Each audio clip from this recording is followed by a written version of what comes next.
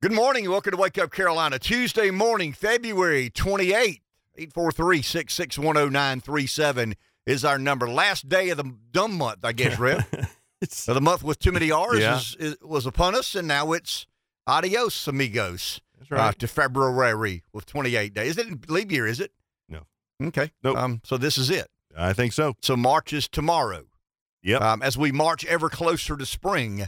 I want to go back good morning, sir. Good morning. I want to go back real quick to an issue we delved into yesterday. Had a lot of feedback. This is not a sports show. The Bad Boys Sports Radio kind of satisfy the needs and wants of our sports centric fans, or listeners. Fans is kind of arrogant. Listeners would be a much better word, a more appropriate word there.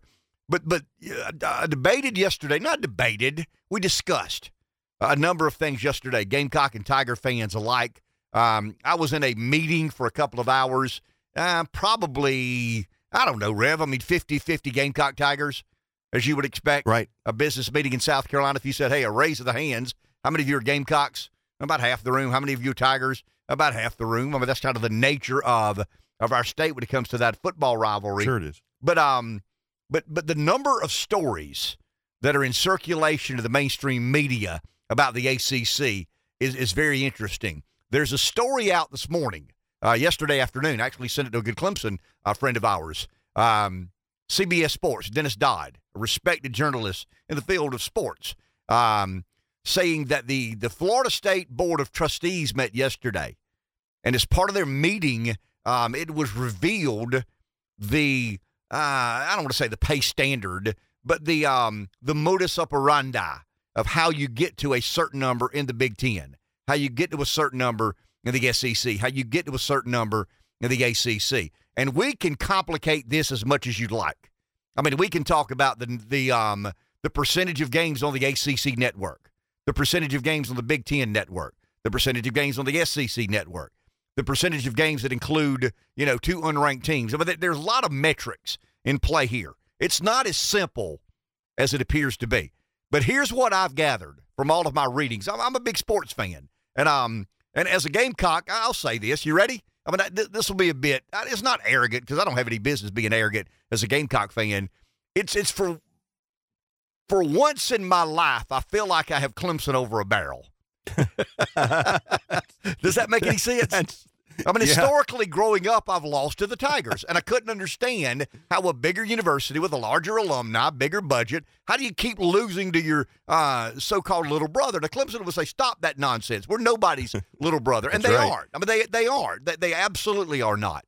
But so when Clemson builds an indoor practice facility, and then the Gamecocks do, I'm going like, why? Why didn't we build it first?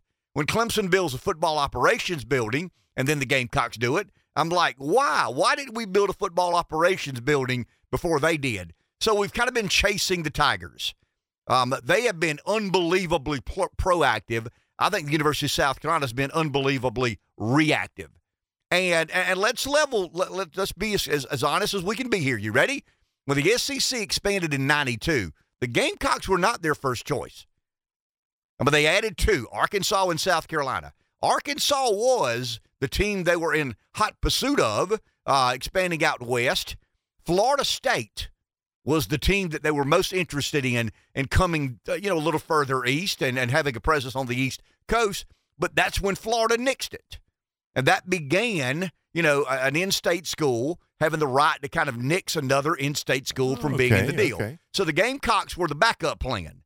They were the second choice. How's that make you feel? Of the SEC. Well, it is what it is. Lucky. And probably understandable. Lucky. Lucky, to be honest. And there's an old story that King Dixon, who was the USC AD, really didn't want to get to the SEC. He thought it made more sense to be in the Metro. Good call there, King. Let's choose the Metro, which is disbanded. It's not even in existence any longer. Wasn't he the one that kept us from having the concerts for a while? He resisted the Rolling Stones and Paul McCartney playing at Williams-Brice. And the one that hired Fig Newton to be the basketball coach and took forever to hire Fig Newton. Didn't take forever to hire Bobby Knight or Mike Krzyzewski. Took forever to hire Fig Newton. I think we won the war in Kuwait quicker. I think George Felton, I can't think of who, a succession of coaches. Anyway, the Gamecocks look for a basketball coach. We liberated Kuwait in a shorter period of time, but simultaneously to the Gamecocks looking for. Here's what I'm saying. Clemson has historically been on the ball. South Carolina has been questionable in whether they're on the ball or not. Now once again, they kind of got lucky. Florida convinced the other member institutions that, didn't make any sense to have another school in in Florida. So they kind of, well, who else is out there? South Carolina is out there. And in 92, the Gamecocks became a member of the SEC, the Southeastern Conference. The same time Arkansas did out west. They've had other expansions, including Missouri, and now Oklahoma, Texas will be a member of the conference. But I do feel like right now this morning, and I think Clemson fans, in their heart of hearts, would kind of agree that the Gamecocks have an upper hand to play in this conference affiliation and realignment. Good Clemson buddy of mine said yesterday, this thing's taking off like a jet. What do you mean? He said, it's moving faster than you would imagine. What do you mean it's moving? What is it? And he said these two super conferences, the SEC and Big Ten really beginning to separate themselves, and it's the most recent television deals. But here's what I've gathered, and this is from someone who knows much more about that than I do. What I've gathered is the media rights, the amount of money, and it's not as simple as this, but this is a way for us to kind of understand it. How many games does your conference play that has in excess of 3 million viewers? And the ACC just doesn't have any games with more than 3 million viewers unless Florida State and Clemson are playing. If Florida State is playing North Carolina, there's a pretty good chance it's got more than 3 million viewers. If Clemson's playing Syracuse, there's a pretty good chance it's got more than 3 million viewers. But if Clemson and Florida State aren't, now if they're playing one another, obviously there's north of 3 million viewers because they're two national brands. But if Clemson isn't playing and Florida State's not playing, the ACC has somewhere in the neighborhood of 1 million viewers, maybe 1.2 million viewers. And the ratio, the scale of pay as it relates to those games, in other words, the only reason Wake Forest, Duke, Boston College are getting $36 million a year for the ACC network is Clemson and Florida State have a national following to some degree. But they aren't Michigan or Ohio State. You can look at the tally. They aren't Texas. You can look at the numbers. They aren't Alabama. But they are a brand of note in college football. So when you look at the SEC and the Big Ten, nearly every game, except maybe Vanderbilt playing Vanderbilt, has more than 3 million viewers. I mean, if Mississippi plays LSU, it's more than 3 million viewers. If South Carolina plays Texas A&M, it's more than 3 million viewers. If Arkansas plays LSU, it's more than 3 million viewers. If Florida plays Tennessee, it's more than 3 million viewers. In fact, it's hard in the Big Ten and SEC to find a game that doesn't have north of 3 million viewers. That's the deal. You can say, well, we have 90,000 people in our stadium. That's cool. I mean, that's great for the Booster Club. That's great for the fan base. But in the grand scheme of things, it's viewer units, it's subscriber units, and it's all about television and how many people are watching those games. And the ACC's problem, Rev, is it's kind of a two-horse race. Now, Virginia Tech contributes in some way, shape, or form, but I went back and looked last night, nothing like Clemson and Florida State. I mean, Virginia Tech is a former national championship winning program. Remember Mike Vick and Frank Beamer? Kind of interesting. Shane Beamer, the Gamecock coach, is the son of the late, former coach at Virginia Tech, Frank Beamer. So Clemson and Florida State are complaining that we've got to have some disproportional sharing of revenue. In other words, we can't have this equal sharing of revenue. You guys don't carry your weight. And we're talking about football, and that's the driver, with college athletic revenue. So, and I get it. I mean, if I'm a Clemson guy, I'm aggravated about that as well, because we're basing a lot of the disbursement of funds equally to the member institutions, and none of the member institutions can get north of 1 million, or they can't get 1.5 million viewers. There have been a few games. North Carolina played Virginia Tech, I think. It might have 2.1 or 2.2 million viewers. But if it ain't Clemson or it ain't Florida State, they don't have, and that's kind of the magic number. I mean, to me, when I read and listened and talked to people, they're looking for games that have north of 3 million viewers. That's kind of the sweet spot of revenue. In other words, they go to a Pepsi Cola or a GM or a Ford or one of these big brands and say, hey, there's an 80% chance that our games are going to have 3 million viewers. Here's our what do we call it in radio? Here's our rate card. Yeah. Here's our rate card based on based on viewership. Yep. I mean, it's based on how many people you think are watching the game. Makes total sense. So when you go to the ACC network, the only time they can say, "Hey, we're pretty sure we got north of 3 million viewers," is if Clemson's in a game. Because the money the individual universities get is basically television revenue, right? That's what it is. That's exactly what it is. Should that not be divided divided up? It's a share of television revenue. Based on how many viewers you draw. And you've got two teams that are contributing far more than their fair share to the revenue of the conference, and everybody's enjoying the sharing of the loot. So if I'm a Clemson fan, I'm going like, wow. So we're, along with Florida State, contributing the majority of notoriety to the conference in football. But when we start, splitting up the dough, they get as much as we do, and nobody's watching Duke Wake Forest. I mean, I saw last night, there were like 20 games of the last 3 years of less than 1 million viewers in the ACC.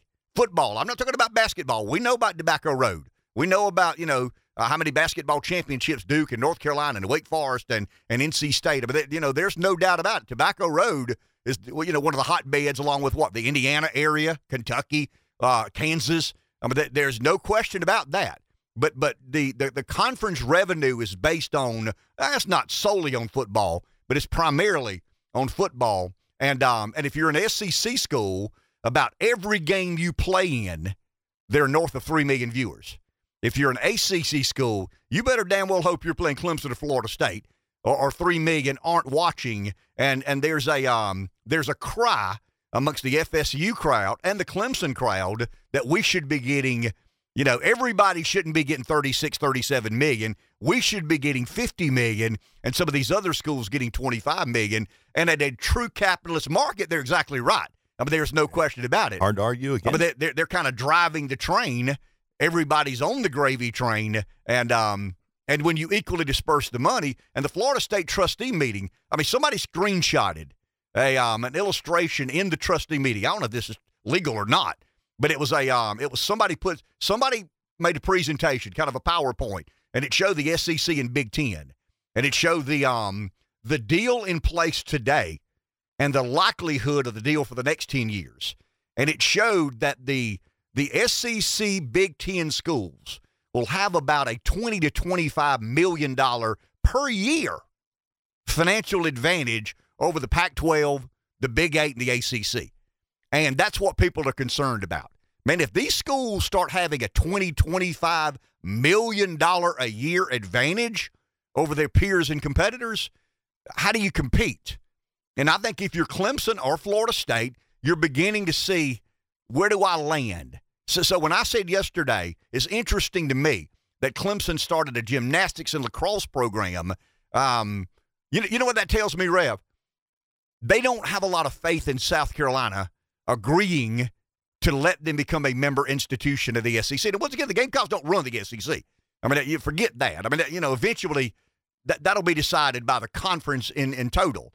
But historically, there's been this gentleman's agreement that if a member institution in said state, if we're petitioning another member institution in the state that we are, it'd be Georgia Tech, Florida State, it'd be Clemson. It would be, I'm trying to think, Auburn and Alabama, both are in the league. I guess it'd be Louisville, in Kentucky. I guess Kentucky, if Louisville were to look around. Mm-hmm. But Louisville ain't Clemson.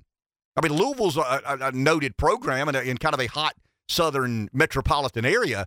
But in the grand scheme of things, as it relates to the ACC, it is Clemson and Florida State. They're the two that are going to have to try and find out where they land, unless the ACC agrees to disproportionately share the revenue, and Clemson and Florida State could have the best of both worlds. They could get the lion's share of the money and just beat the crap out of these other teams in football as we go to a 12-team play. It's kind of an interesting phenomenon to me. And normally, I'm frustrated because the Tigers have an advantage. They build a indoor practice facility. They build a football operations building. They've done whatever it takes to compete at the highest level. And the Gamecocks are saying, well, we're thinking about it. We're working on it. We'll get to that sooner or later. Well, for the first time, and it's really dumb luck. Florida State wants in 92. Florida says, I'm not for that. So the SEC goes looking somewhere else. The Gamecocks are the likely suspect. They, along with Arkansas, joined in 92, and it's been a financial bonanza since the SEC network launched. And it's all about, once again, it's all about how many football games attract 3 million viewers. Nearly all of the SEC do, hardly any in the ACC do. Let's go to the phone. Here is Breeze early this morning. Hey, Breeze. Hey, what's up, guys? I saw a joke that said, if you want to know what's going on in the world today, all you need to do is go back 3 years and read all the conspiracy theories. And kid, to give all of y'all credit, and of course my humble self, we were right. It appears, it doesn't appear, it's a fact, that America contributed money to the Wuhan lab. It is a fact that the virus was created there and was released there. And I would also say there's probably a better than 90% chance that it was released on purpose. At the very least, America and China are responsible for 7 million deaths if you listen to their own statistics. 1 million Americans died because our country and China worked together on a lab in Wuhan. Now, I will tell you right now, there's no way you convince me it wasn't released on purpose. But, you still kind of hear crickets. That also, I was reading something, and you know who's responsible for the mess we're in right now? Richard Nixon. Richard Nixon took us off the gold standard. And I remember one of my college professors, an economics professor, laughing, saying that it was ridiculous to be on the gold standard. But then if you look through history, go back to Rome when they started doing copper money instead of silver or gold money, what happened to Rome? Well, we know that. And then you remember in our own history, we had these things called continental dollars. Remember that from the Revolution? They called it continental whatever. I do. And they would just print them. And I believe it was either your boy or one of them other guys that founded the country said, "Hey man, these things are as worthless as confetti. Nobody, it's worthless." So they had to back it with gold. And then you look back to places like Germany, did the same thing back there, and then, they printed all this money, and that led to Hitler's rise to power in World War II. I think Venezuela actually has a bill that you can get that's worth $10 trillion, a $10 trillion bill. And look what happened to Venezuela. So a Republican named Richard Nixon is the daggone reason right now that we have all this runaway inflation, because our dollar is becoming more and more worthless as we print more of it to pay for our bills that we're spending too much money on. So if you want for all you Democrats out there, if you want to have something on Republicans, that's about as good a thing to have on them as I can think of. Thank you, Breeze. Appreciate it. 843-661-0937. I'm thinking about, okay, I was born in 63. Nixon takes America off the gold standard. I mean, there's a big debate about Bretton Woods and some of the politics involved in that. When did Nixon go to China? I want to blame him for that as well. The legitimizing of China as an economic force. Right. That would have been around the same time. Yeah, we're off the gold standard in 71. Nixon goes to, was it in 71? It would have been the early 70s. I'll Google that during the break. But, now we're beating up on Richard Nixon, Richard Milhouse Nixon. Took us off the gold standard in 91, I think led to rampant inflation because of fiat currency. But he also made a trip to China, and that became a big, political to-do. The American president stepping off a plane in mainland China to negotiate potential trade policy with a nation we didn't know a lot about at the time. 843-661-0937. Take a break. Back in a few. Breeze is far less humble than I am. He takes a lot of credit that he may deserve or may not. I'm not that kind of guy. I'm the kind of guy that will deflect. I'll accept the criticism. I'll accept the responsibilities. I don't have any interest in the fame or acclaim or notoriety that goes along with being right all the time. But since Breeze opened the door, all right, I think it's only right that we respect his attitude and his get approach. To it already, will you? Well, you're talking about, is COVID, did COVID come from a wet market? Remember in the early days, we didn't know what we were talking about. We hear there's a virus and it's going to impact our lives in a way that we can't imagine. Nobody knew what lied ahead or what laid ahead or what lies ahead. We found out the hard way. We got some things right, some things we didn't get right. But the same crowd that's telling you to pump the brakes on Ukraine are the same conspiracy theorists and nut jobs that told you this would be a perfect time to do this, Rev. While you're not doing anything, and I'm working hard on behalf of our listeners, see if you can find that Jon Stewart, Stephen Colbert bit. Okay. This morning would be the perfect time to give Jon Stewart his credit, along with the other conspiracy theorist who strongly suggested that maybe, just maybe, this virus could have emanated or began or its origin could have been in a virology lab. My question yesterday, I got a call, we'll get there in 2 seconds. My question yesterday was, why would the U.S. Department of Energy be weighing in on an investigation about the origins of COVID? I mean, I couldn't understand that. Department of Energy, I mean, why do they have? Well, the reason is the Lawrence Livermore National Laboratory. The Lawrence Livermore National Laboratory is a division in the Energy Department that, as part of its mission, is to track, I guess, and mitigate to some degree, Rev, the proliferation of weapons of mass destruction. I mean, that would fall into the purview of the Energy Department. This Lawrence Livermore National Laboratory specializes in the study of biological weapons, such as viruses. So when you talk bioscience, biotechnology, bioterrorism, I guess, remember when you and I were trying to understand molecular biology, genome sequencing?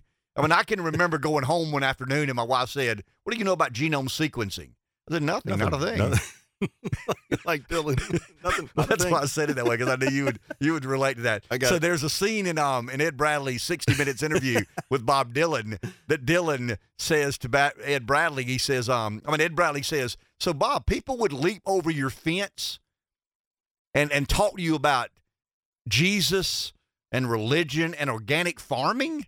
And Dylan would say, yeah. He said, "What do you know about organic farming?" He said, "Nothing, not a thing."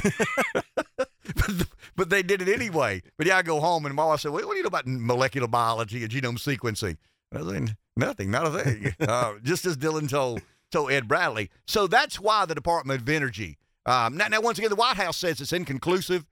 And here's what happened.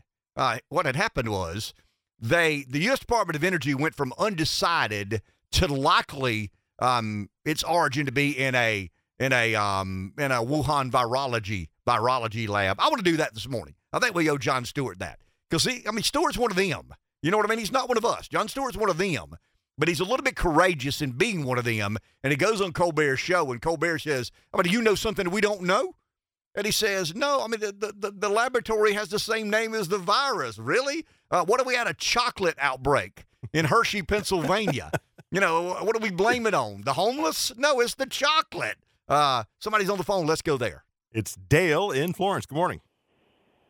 Morning, guys. I think a couple of things are pretty telling. The first is that China would let people from Wuhan go anywhere in the world they want to, as long as it wasn't to other parts of China. So whether it was a lab or a wet market, whatever, I think we can be pretty sure it happened in Wuhan. And then when are we going to get to see the Fauci emails? We got Republicans in the House now.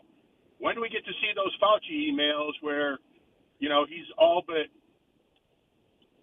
agreeing to the fact that he sent money to that virology lab and that's where the virus came from? When do we get that information? You guys have a good day. Thank you, Dale. Appreciate it. Remember, behind door number 1, behind door number 2, behind door number 3. We've peeped behind door number 1, Twitter and the FBI. We've not looked at all yet. I would imagine there's some investigating behind the scenes going on relating to Hunter Biden and Joe Biden. But the one thing, and I still say it, you and I have debated, what is the most important door out there? Is the most important door the influence peddling of the Biden family, or is the most important door COVID? And how intentionally misled we were. We were terribly misled. Were we intentionally misled? That's the question. I get it. I mean, Trump made some mistakes. States made mistakes. The federal government obviously made mistakes. Were those innocent mistakes, or was there some nefarious behavior involved in all of this? Did Pfizer drive the train? Did Moderna have a big hand? Was this all about the money? You've heard me over and over and over and over again imply that money's the answer. Now, what's the question? So were the mistakes that were made? I've got a same day, National Review. Now, this isn't Breitbart. This isn't one of the right-wing magazines. This is a very reputable conservative news site. New research finds little to no evidence mask effectively lessened COVID spread. The same thing we've said for about 3 years now. I mean, the pandemic began in 2020, so we're into our third year of, I don't know, Rev, a postmortem of what we got right, what we got wrong. I tell you what, we got right. We got a lot right. I mean, we, along with our listeners, got a lot right.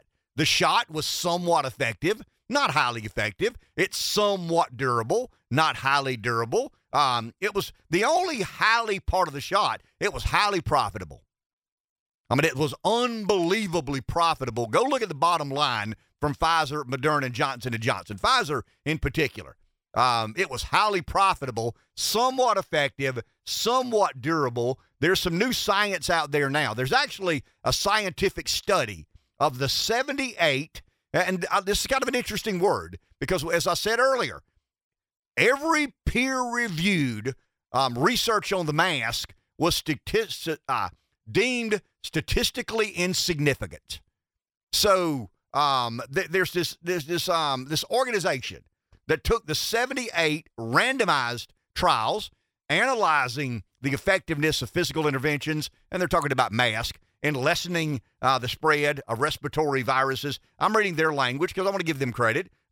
Here's what they found. They concluded little to no evidence that large-scale masking efforts were effective at preventing the widespread of COVID-19. Sorry. I mean, I read it every week. I mean, I kept up as passionately as I knew how to keep up. There was never research out there that said the mask works. And then you say, well, what about the M95 or the N95? Okay, you ready? I mean, they've actually included that in this. And I'm talking about 5 studies, 8,407 people, 3 studies, 7,799 people, 7 studies, 11,412 people, even the much touted. I mean, we were told, you don't know what you're talking about. You're talking about those masks you bought Sherwin-Williams. I mean, we're not talking about that. We're talking about the N95 or whatever. Yeah, N95 respiratory mask. Okay, you ready? So let's say the much touted N95 respiratory mask provided little to no extra protection for healthcare workers when compared to medical or surgical masks. Compared with wearing medical or surgical masks, wearing N95 P2 respiratories probably made little to no difference in how many people have confirmed in these 78 studies. And they go through each individual study. Now, there's some people still unwilling to listen to the information that has been made available. There's Jennifer Nuzzo, an epidemiologist at Brown University, sitting down with the Atlantic magazine. Oh, okay. I'm sure that was a fair accounting of the events going on. She says, and I quote, "We have fairly decent evidence that masks can protect the wearer. Where I think it kind of falls apart is relating that to the population level." So she's basically, I mean, my interpretation of what she says is, if it makes an individual feel safer, then we're counting that as someone who is feeling safer. Well, your feelings have nothing to do with it. There's got to be some science involved in this. So in the same day, and I got both these articles from the National Review, which is, I think even the liberal mind would consider the National Review a reputable media outlet amongst conservative, thought leaders and provocateurs. So the U.S. Department of Energy has concluded via their research, and I get it. Why in the world is the U.S. Department of Energy? I mean, why are we trusting anything they say? Because they have embedded, and it goes back to the former Soviet Union, they have embedded, and it's really about nuclear proliferation and bioterrorism and, the weapons of mass destruction. We're talking about, remember, where am I thinking here? Syria. We believe Saddam Hussein may have disposed of his weapons of mass destruction in Syria. The people tasked with tracking all of that down was the Lawrence Livermore National Laboratory. A lot of bioscientists, a lot of biotechnologists, a lot of bioterrorism experts, some molecular biologists, and those who know what Dylan and I don't, and that is genome sequencing. So the U.S. Department of Energy has concluded via an investigation, fairly thorough investigation, that it's more likely than not the origin of the virus was in the Wuhan virology lab. The same day, research is made available to the general public that wearing masks had little to no effectiveness toward the transmitting in the community of COVID. So those two things, Rev, we were told what? You knuckle-dragging NASCAR fans just won't listen to what the science says. I mean, the science, and remember Fauci referred to himself as science.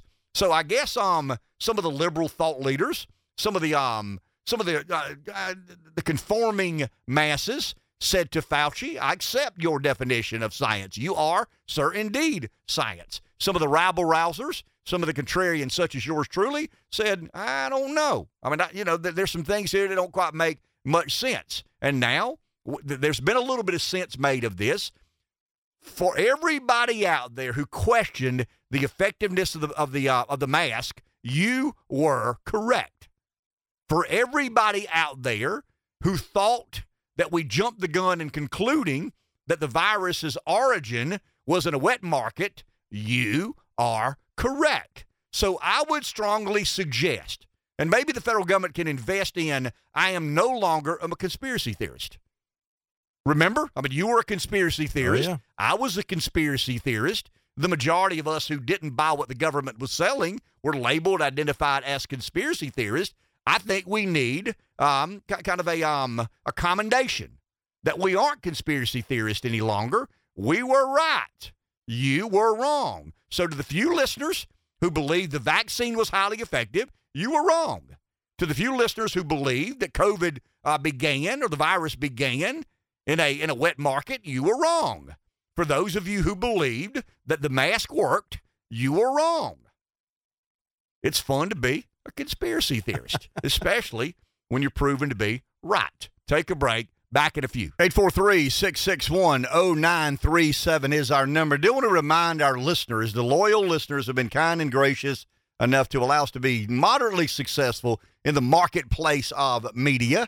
We will have 2 podcasts available for download or your viewing or listening next week. We think the first ever will be Tuesday. The second will probably be Thursday or Friday. That's our plan, to do 2 a week, roughly an hour in length. We're working on some interviews. Some will be my loud mouth for an hour. Others will be me interviewing Robert Cahaley, maybe a Lindsey Graham, maybe a Tim Scott. So some other interesting personalities. We talked Clemson football earlier today. I'd love to get Dabo and Shane on together. I think that would be pretty fun to get because I think those guys genuinely like one another, have respect for one another. But No Stoplights will be available next week for sure. Rev and I have worked tirelessly on behalf of you, the listener and potential viewer, trying to get these things worked out right. I mean, the one thing I think Rev and I have in common is if we're going to do it, we're going to do it the best way we know how. Now, if that's any good, I don't have any idea. But it'll be the best we can do at what we've had equipment delivered. We've got new setups and computers and whatnot. We think we'll have some memorabilia associated, some shirts and hats and whatnot. Anyway, it's exciting for us, and I'll let Rev jump in here and explain, but he and I had a conversation probably 7-8 years ago about digital media and about the internet. And there was a lot of discouraging information about radio and television and, print media. I think print media refused. I think there was a degree of arrogance in print media that there has not been in television, there has not been in radio. And I think Rev and I agreed, and the owners supported us in believing that instead of competing with digital, let's partner with digital. There will always be a place for radio, but it's not the same place. I mean, it's just not. People don't find out about presidents getting shot over the radio much anymore. They don't hear about the war beginning on radio anymore. I mean, we've evolved. Radio is still a very important ingredient in communication medium, but it's not the only show in town. Television's not the only show in town. And what we've been able to do is try to figure out a way to incorporate, you ready? Vertically integrate ourselves into a media empire run by moguls known as the Royal Rev of Radio. And there you just can't. You just couldn't help yourself. Well, I mean, it's Ted Turner, Rupert Murdough, Dave Baker, and myself. But we're excited about it. You guys have been very kind and gracious to allow us to be a part of your mornings. I mean, at times it's easy to do this. At other times it's a bit grindy to do this. Yesterday morning, first 2 hours, I'm not going to tell you a lie. I'll level with you. I wanted to be in the bed asleep. It was grindy. But it was very grindy yesterday morning. It's it's just kind of the dark of summer, winter. There's not a lot of things going on politically. There's plenty of things to talk about, but there's not this hot button issue that everybody's locked in on and zoomed in on and focused in on. But people have asked you, so what do you hope to do with the podcast? Same thing we do with the radio, entertain.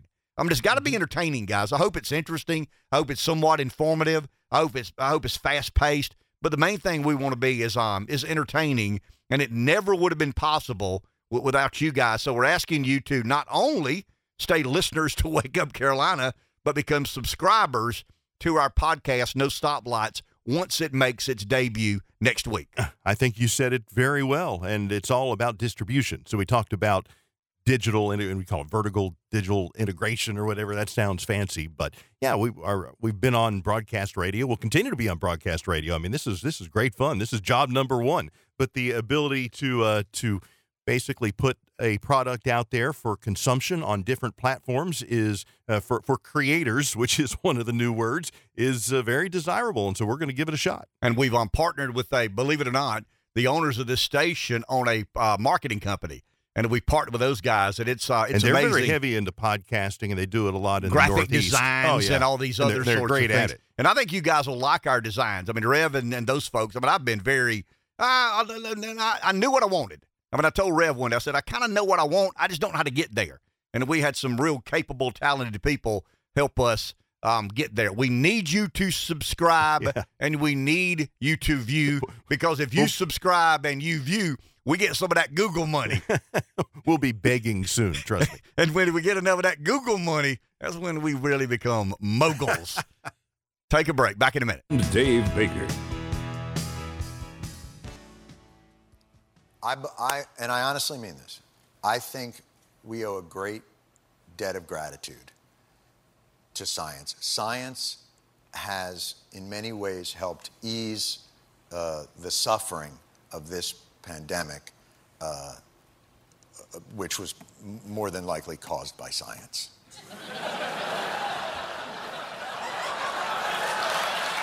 So,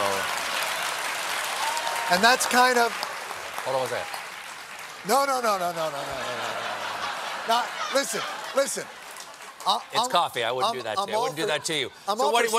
What do you mean by that? Do you mean like perhaps there's a chance that this was created in a lab? There's an investigation. A chance? Well, but oh my if God. there is evidence, I'd love to hear it. There's I just don't know. a novel respiratory coronavirus overtaking Wuhan, China. What do? Oh, you know who we could ask? The Wuhan novel respiratory coronavirus lab. The disease is the same name as the lab. That's just a little too weird, don't you think? And then they ask the scientists, they're like, how did this, so wait a minute, you work at the Wuhan respiratory coronavirus lab. How did this happen? And they're like, a pangolin kissed a turtle. And you're like, no, the name of your lab, if you look at the name, let me see your business card. Show me your business card.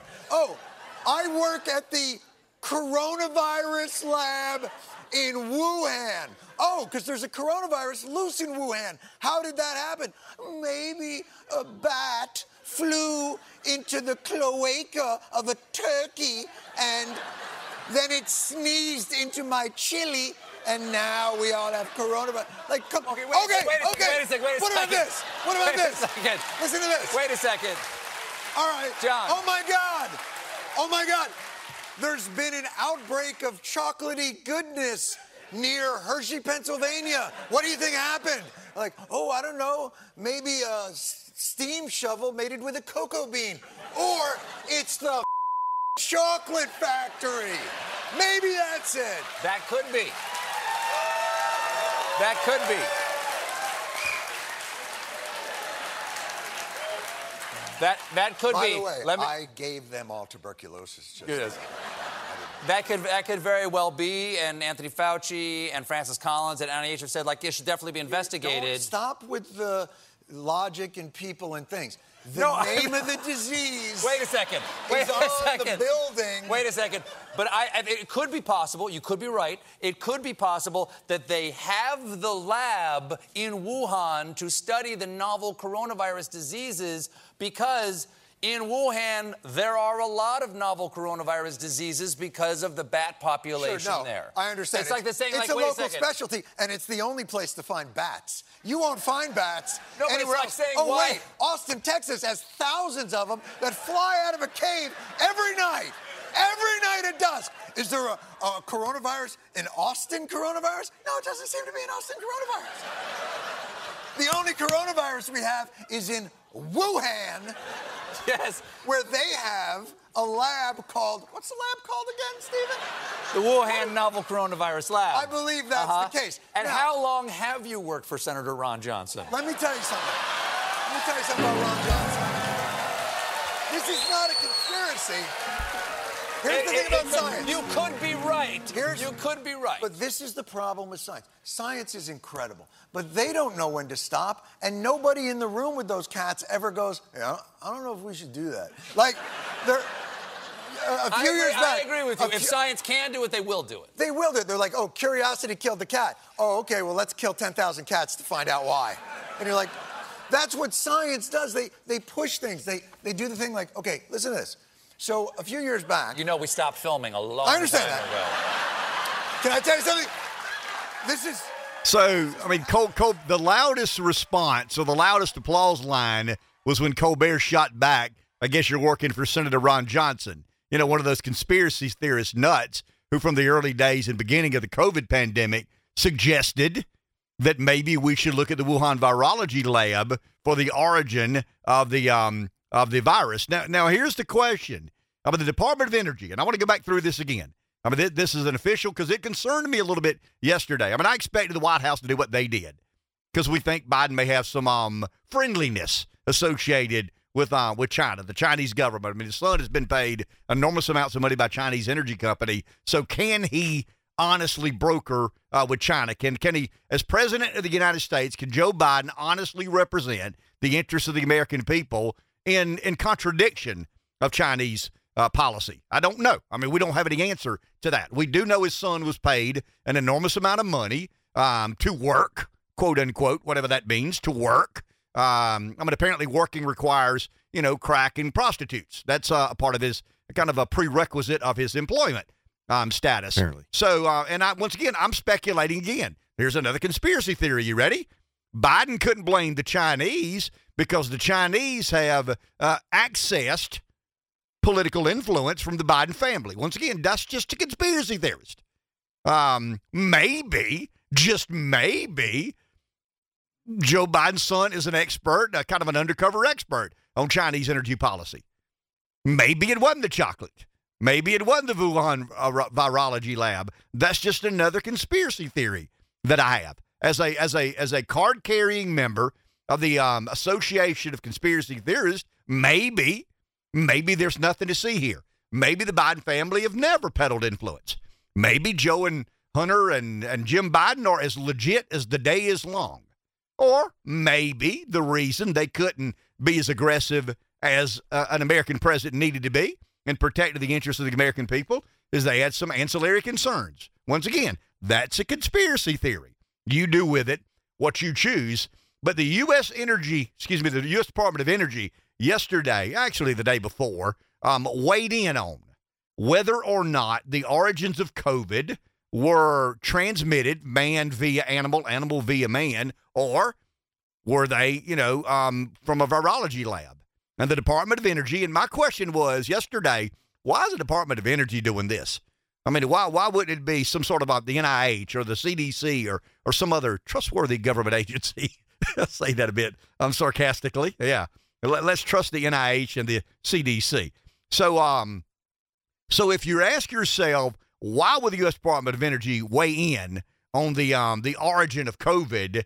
It's because the Energy Department has a special division within, and the special division within is called the Lawrence Livermore National Laboratory. Why is that? Because the Lawrence Livermore National Laboratory was really created and tasked with investigating, tracking,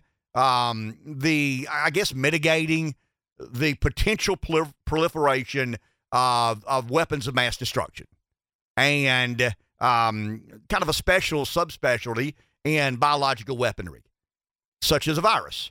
So when you talk about bioscience, biotechnology, bioterrorism, I read a good bit last night. It's actually an interesting article on National Review. You got to be a subscriber to read it. You got to be kind of an insider like yours truly.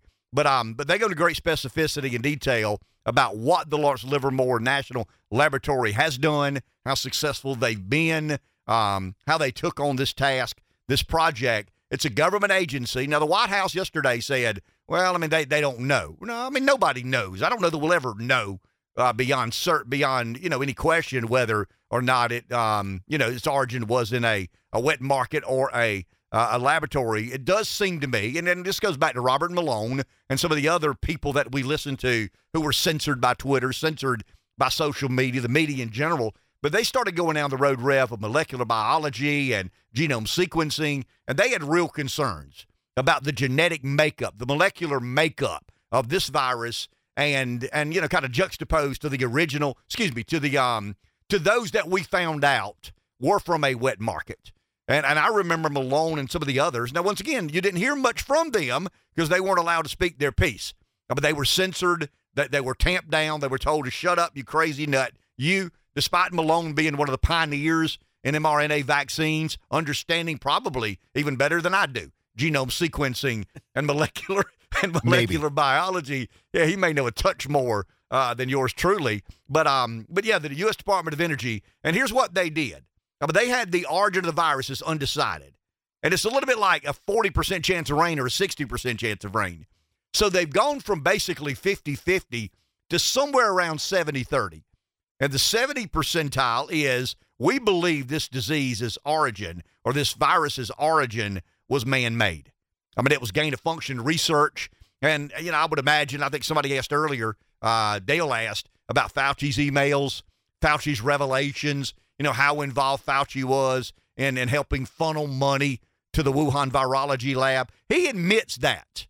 But he admits that they took NIH funds, CDC funds. He was one of the leading advocates for funding certain things in certain places. Now, I mean, he always and has steadfastly denied whether it was actually gain-of-function research. Remember the interview he had, and it might have been Jim Jordan. It might have been Rand Paul. I think it's Rand Paul. We may try to pull that today because I think we're going to revisit some of these previous conversations.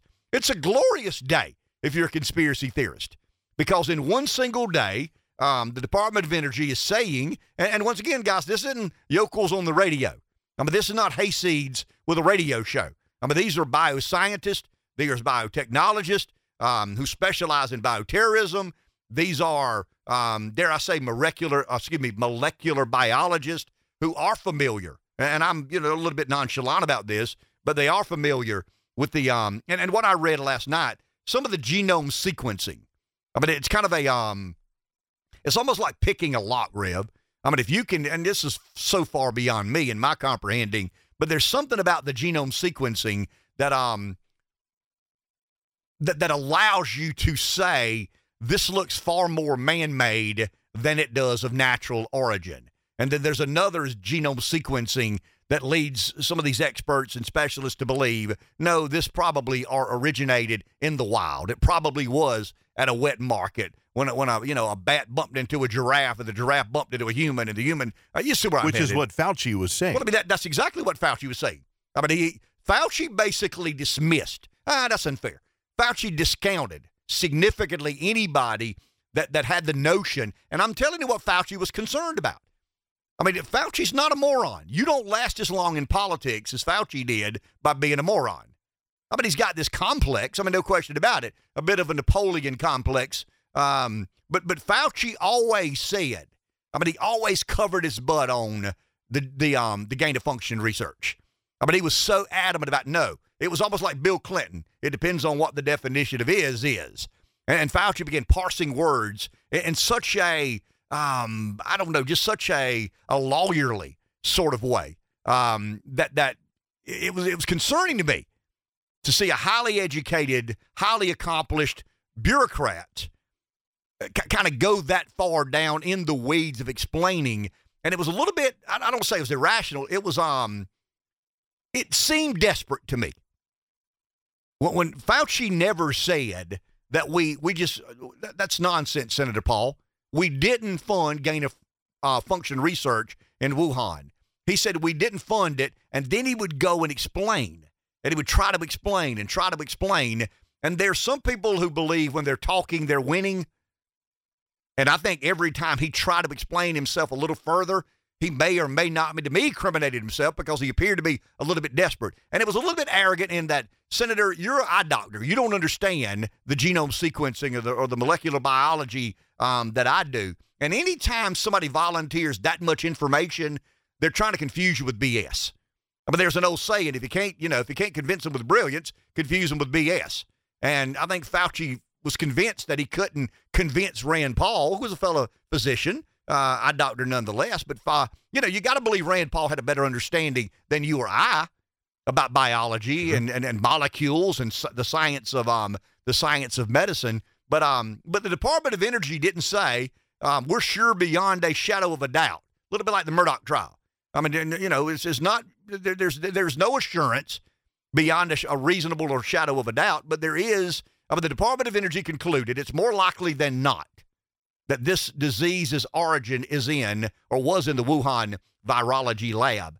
Here's what I think it allows us to do. I think you basically subpoena Fauci. You compel him to testimony. He's so arrogant he probably will because the one thing about Fauci, no matter who's in the room, he thinks he's the smartest guy in that room, and you challenge him on this. So the Department of Energy, let's operate on the assumption they know what they're talking about. That they're as versed as you are. They're as much of an expert as you are. So the Department of Energy, not Breitbart, not the Florence County GOP, not some political antagonist of yours, Dr. Fauci, but a very reputable government agency that appears to be more reputable than yours, has concluded that what you said was inaccurate.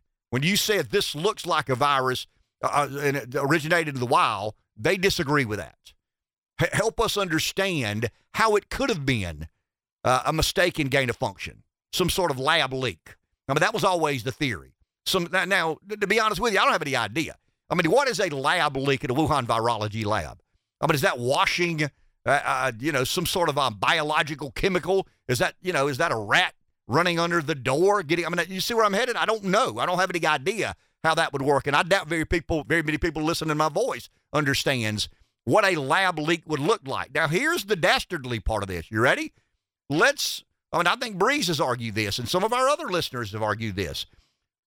Did China realize that they had a lab leak?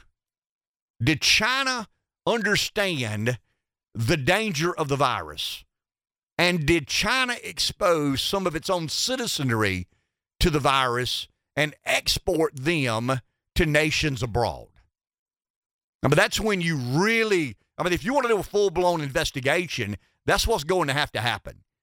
If we've concluded that it's more likely than not the virus originated in the virology lab, and some way, somehow it got into the mainstream population, did or did China not allow that to happen? And did they allow people knowingly infected with the virus get on a plane and make their way to Western nations? I'm convinced they did, but that's another conspiracy theory of mine. I'm convinced that China knew there was a lab leak and certain people had been infected. And they took those people who had been infected and they put those people on planes and they sent them to certain places around the world that would be very much to their superpower attainment status acceleration. That's kind of a weird way to say it. And we're talking about America. LAX. Did China put an infected person on a plane and send them to LAX in the good old US of A, knowing full well what the consequences would be? 843-661-0937. Let's take a break. We want to go to call? Yeah, we squeeze in a call. We'll take a break. That way we'll be set up for Tonya J Powers at 7:30. Okay, let's take a call. How about that? Bobby in Hartsville. Hey, Bobby. Hey, good morning, guys. I got a couple of comments, but the first thing I want to say is, Ken, you mentioned about the dumb month. Keeping in mind that the dumb month gets dumber next year. It is leap year next year. So it's a day longer. You're right. Couple of comments. One is, had Trump won, how would this virus, how would the vaccine talk, how different would it be? Because he's the one that was on the front end, of getting the vaccine started. So how much, what would it have looked like, you think, had Trump actually won? And the second thing is, when is your guest coming back for the Murdaugh trial? Because I'm really following that close and interested in his comments, and I'll take it up here. Thank you, sir. Appreciate that. It'll take me a little longer than we have to explain what I think would have happened had Trump stayed as president. We'll do that. Stick with us, Bobby, for a little bit. I'm trying to I work around his schedule tomorrow or Thursday, one day or the other. He'll either be with us. If he's available. He's got a life and a job and an occupation and career, but he's normally able to put to, it's a couple of moments early in the morning. So we normally have him here at about 8:05 on a Wednesday or Thursday morning. I'll actually reach out. He's already texted me this morning talking about something that happened yesterday in the trial. I can give you the good old boy take on the Murdaugh trial. I can't give you the lawyer take. What are trial lawyers looking for? Where do the prosecution score points? Where did the defense score points? You can't see the jury. What do you believe the jury's reaction to some of these points made or points not made are? I'm not good at that. I'll be honest with you. I don't have any idea who's scoring the most points with the jury, but I think Patrick speaks to a lot of those people involved in the affairs. I know this. I know there are 4 or 5 people that have been to the courtroom every day that he communicates with. So I think he gives us a very interesting perspective. Bobby, he'll be with us hopefully tomorrow or Thursday. If Trump had stayed president, what would we have done differently? That's an interesting question. Trump was there in the early days, made some mistakes. I've argued he blinked. The guy that never blinks blinked. But what would it have looked like moving forward? Don't know. That's an interesting point, and we'll try to kind of debate that as best we can. Tonya J Powers will be with us in about 4 minutes to discuss the Alec Murdaugh trial. Back in a few. South Carolina's got a reputation of being a bit rambunctious. I read a poll one day, when you say secession, the 2 states to come to most Americans' mind is Texas and South Carolina. It's not fun to be in the news on a murder trial, especially something as horrific as a man being charged with killing his wife and adult kid. I have become fixated. Rev knows this. I have eaten lunch every day in my truck for 2 weeks, so I don't miss, the downloaded version, the live feed of the Murdaugh murder. And it's interesting to me, Rev, because I went to the Gamecock baseball game Sunday, and about all of the family pictures, they're at a USC athletic event. They're at a baseball game or a basketball game or the Final Four. Got 2 buddies of mine who sent me pictures of weddings they were in that Alec was in the wedding with them. So it's very real to us, especially those of us who have rambled about in politics for a period of time. The nation knows it is Alex Murdaugh. We know it is Alec Murdaugh. Tonya Powers is with us. Good morning, ma'am. How are you? Good morning. Yes, it is Alec Murdaugh, and it is. We've had a whole discussion on the pronunciation of this man's name many times in our newsroom. So, yes, I should have just called you from the beginning and just gotten this straightened out. Well, Tonya, I went to the baseball game Sunday with my wife Tam and my daughter Lib, just in case. Just in case you're curious about how I don't make light of that, Tonya. But in all honesty, as I have tried to understand the complexities of the case, it's almost like I believe whoever appeared last. If the defense had a good moment, I don't believe he did it. If the prosecution had a good moment, I'm convinced he did. and I guess America is in tune. I mean, I read some of the live feed numbers, and it's crazy how many people are interested in this case. What is the latest from your perspective, Tonya? You know what? I've been the same way. I've kind of been not shocked because it's a tragic, stunning story to start with. Like you mentioned, I also think it is our current obsession with true crime. Think of all the podcasts that are out there on true crime and the specials and the series and everything else. It has just consumed people for a while. This is, it is true crime at its best. It's an actual court case. The thing that's supposed to happen next, as you mentioned, the defense rested yesterday. We understand the prosecution will call some rebuttal witnesses next. That's expected today. Then the defense had asked the judge if they could take the jury out to the crime scene. They wanted, the jury to see the feed room and the size of the feed room and then where it was in relation to where Maggie's body was found and that kind of thing. The judge said yes. The judge says normally if one side or the other requests a visit like that for the jury, he normally says yes to that request. So that's expected after the prosecution finishes their rebuttal witnesses. Could be tomorrow. I don't know if they've set a for sure date yet on that. Do we have a sense of how the jury feels? I mean, I don't know. I don't see the jury. I mean, does Fox News have anybody in the courtroom that has led you to believe the jury has reacted one way or another? I don't. I mean, I've talked to people who are in the courtroom. And Tonya, this goes back to the real world perspective, being a native South Carolinian, when the cameras are rolling, I'm looking like that's Joe McCullough. That's Justin Bamberg. These are folks I know, but I've not talked to anybody about what the reaction of the jury has been. Have you heard anybody say how the jury has potentially responded? I have not, and my answer to you is going to be extremely Southern. Don't get me to line because I do not know, because I've seen, and there have been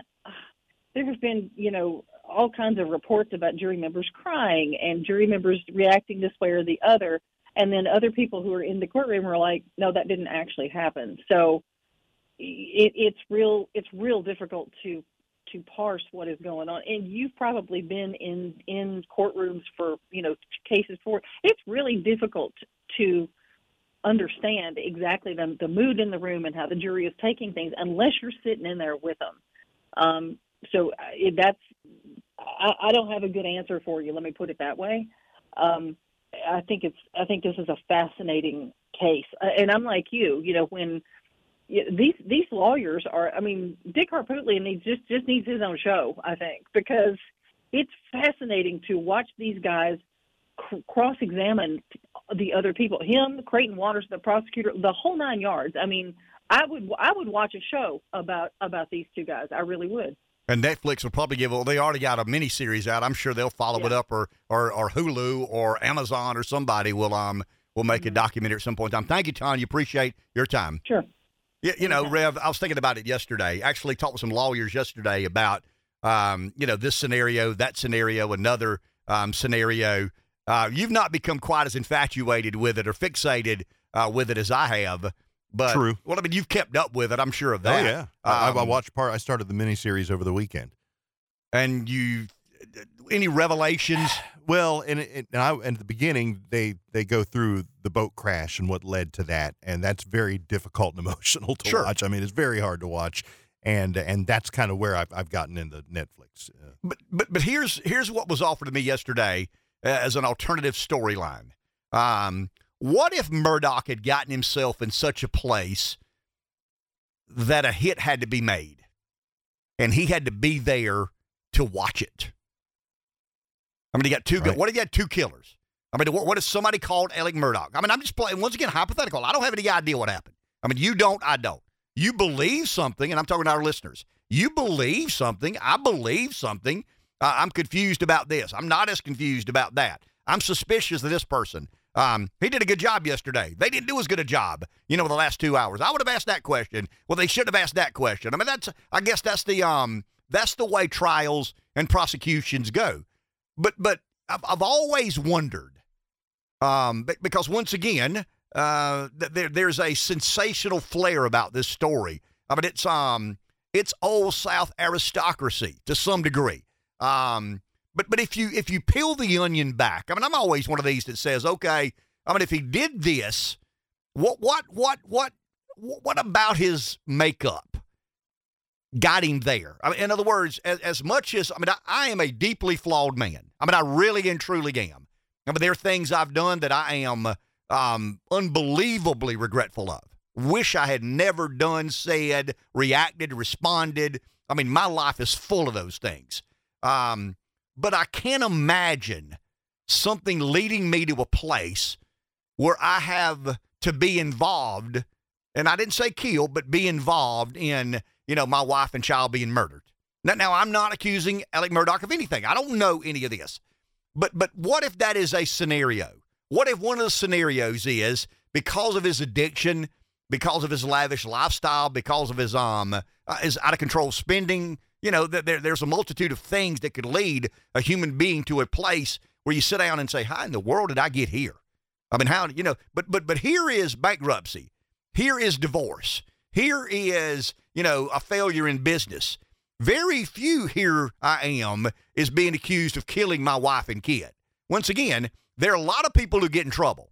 There are a lot of people who do dumb stuff. There are a lot of people who, what is the old story? Why do bad people do good things and good people do bad things? I mean, I think Larry said it last week, and I've always said there's relative good and bad. Ain't no angels in the world. I mean, I'm not an angel. You aren't an angel. I mean, I'd like to believe there's more relative good to me than bad.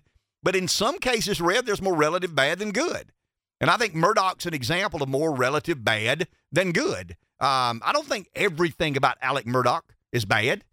I don't. I mean, I've seen him, laugh a time or two. I've seen him, I think, honestly cry. Some people say, that's rehearsed. That's not real. I don't know. I mean, it looks to me like a few times during this trial, he has honestly, kind of exposed himself. I mean, he's regretful. He is, he's sad. He's remorseful. Now, that he killed his wife and kid, I don't know. It's obvious to me that at certain moments in this trial, he is deeply hurt by the fact that his wife and kid are gone. Now, did he kill them? I don't know. I don't have any idea if he did or not. But I think yesterday the defense did a pretty good job in initiating a question of whether or not someone else was there. Now, here's my point there, Bobby. Bobby may agree or disagree. If Murdaugh didn't kill his wife and kid, it's hard for me to believe he didn't know that there was a hit arranged and he was going to have to be a part of it. It's just hard for me to believe because, once again, we have so much information and data. The data says he was there. Remember, he lied about not being there, and then the video says you were there, so he confessed, I lied. I mean, I was not there. So in the condensed period of time that Paul and Maggie were killed, we know Alec was close by. I mean, there is no doubt about that. Did he have a gun in his hand? Don't know. Did he pull the trigger? Don't know. Did he stand and watch, as a drug dealer shot and killed his wife and kid? Don't know. But the defense yesterday, to me, without saying it, offered that as an alternative. That my client, or I'm talking about some of these forensic experts, the angle of the bullet, the spread of the shot, and all these other sorts of things, the 5'2" killer. You've heard that, El Chapo, I guess, or, it's kind of interesting. If I'm not mistaken, Harpootlian was involved in the Pee Wee Gaskins trial. And Pee Wee was, 5'3", 5'4"? I mean, I'm just saying there's some irony in all of this. And Dick's been around a long, long, long time. Not as a state senator, not as the chair of the DNC. Excuse me, it'd be the DSC, the Democrat State Committee. When I was lieutenant governor, Dick was the chair of the Democrat Party in South Carolina, and a highly effective and very colorful chair of the party. But I think yesterday, the state tried to argue, the defense tried to argue that Alec Murdaugh didn't kill his kid. He might have been there. I mean, there's no doubt he was close in proximity. When Maggie and Paul were killed, Alec wasn't on a cruise in the Bahamas. He wasn't at a USC football game. I mean, he was damn close by when they were killed. But did he pull the trigger or not? Remember Larry asked the question last week when I said, Whether he killed them or not, he's the reason they're dead. And Larry said, okay, Mr. Radio Show host, what about you saying something so careless, so irresponsible, so provocative, so stirring, so controversial that somebody would react to a way that hurts one of your, are you responsible for that?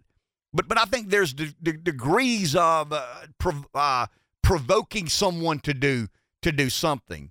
But I've got a lot of people in my world that believe there's no doubt he's responsible. There's no doubt he knew about it, but he didn't do it. And I don't know how you decide as a juror. That man sitting in front of me is the reason his wife and kid are dead. But that man sitting in front of me, I've not been convinced he did it. He was there. I think it's indisputable he was there. And I got some other friends who say, that's not good enough for you? Really? He was there and said he wasn't? 3 people were alive. 2 minutes later, 2 weren't. When you're talking about a time frame, in that time frame, we know this. At what, 9 such and such and such and such, within a 3-minute, there were 3 people living. Then there were 2 people dead. That's pretty incriminating, unless there were 2 other people there to do a staged hit. You've nodded your head. Have you thought about that as an option or alternative? Sure. And another ingredient that I learned watching the first part of the documentary is I didn't realize this until they said there is a landing strip on that property where they fly planes in and out of. And to me, my mind just started thinking about what kind of things you can do with a private landing strip. Planes can come from anywhere. Well, Netflix says strippers and drugs. Yep. It was there to bring strippers in and drugs. Yep. There's just a lot of, it sounds like a documentary. It sounds like a Netflix miniseries. It sounds like Ozark to me. And I, along with several others, agreed at the beginning this could end up, with some drug cartel or oligarch or business deal gone bad. I don't have any idea. But as of right now, I'm too confused to convict him of pulling the trigger. That's a weird way to explain it. I'm too confused by what could have happened to be sure of what did happen. 843-661-0937. Take a break. Back in just a few moments. A lot of things we disagree on. We may disagree on what Alec Murdaugh did or what he didn't do. One thing I think the majority of us can agree on, whether we're working for the state, whether we're working for a big company, whether we're eat what you give kind of guy like yours truly, health insurance is complicated and expensive. Real complicated, extremely expensive. It doesn't have to be that complicated. It doesn't have to be that expensive. We've met a guy named Christian Levis at Real Choice Healthcare. They have devised a plan with their company that saves you money. We're sure of that. No question about it. If you're reasonably healthy, you need to call Christian Levis and ask about some of the offerings he has. I'll give the number here in just a second. But once again, it doesn't have to be a program chosen by the government. It can be a chosen program by you, managed by you. When you think about it, Rev, it's your health. It should be your choice. And Real Choice Healthcare is, I think, the standard bearer in that realm of healthcare. If you're paying for your own health insurance, if you're reasonably healthy, if you're on a COBRA plan, if you're uninsured, you need to call Christian Levis at 864-362-4700. 864-362-4700, or go to the website, realchoicehealthcare.com. realchoicehealthcare.com. Once again, quality plans, quality management, not by the government, but rather by you. 843-661-0937. Let's go to the phone. Joe in Hartsville. Good morning. Yeah, good morning, guys. I think he's guilty. That's my gut feeling anyway. Whether he did it or what he was involved in caused him to be killed. But we were talking about China. China was trying to take over the world currency. and they were building all these big cities and all the investment and everything, and Trump kind of exposed that, because I remember seeing a documentary of all these cities they were building that nobody was living in, and they're printing all this, you know, they manipulate their dollars just like we manipulate ours, and they were talking about how great they were, and then the Chinese people got to see all these cities that no one was looking, you know, no one was living in, and so then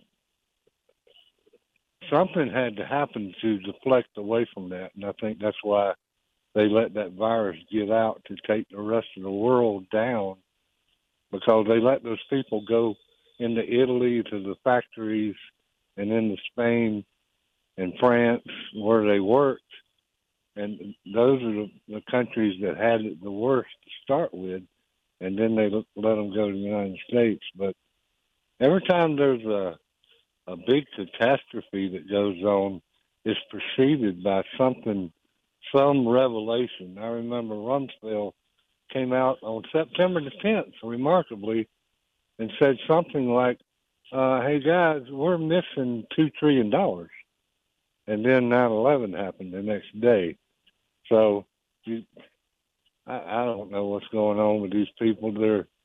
They say they can't cut nothing, but there's hundreds of billions of dollars of fraud, waste, and abuse, and the PPP and the loan, and now he wants to give away all this.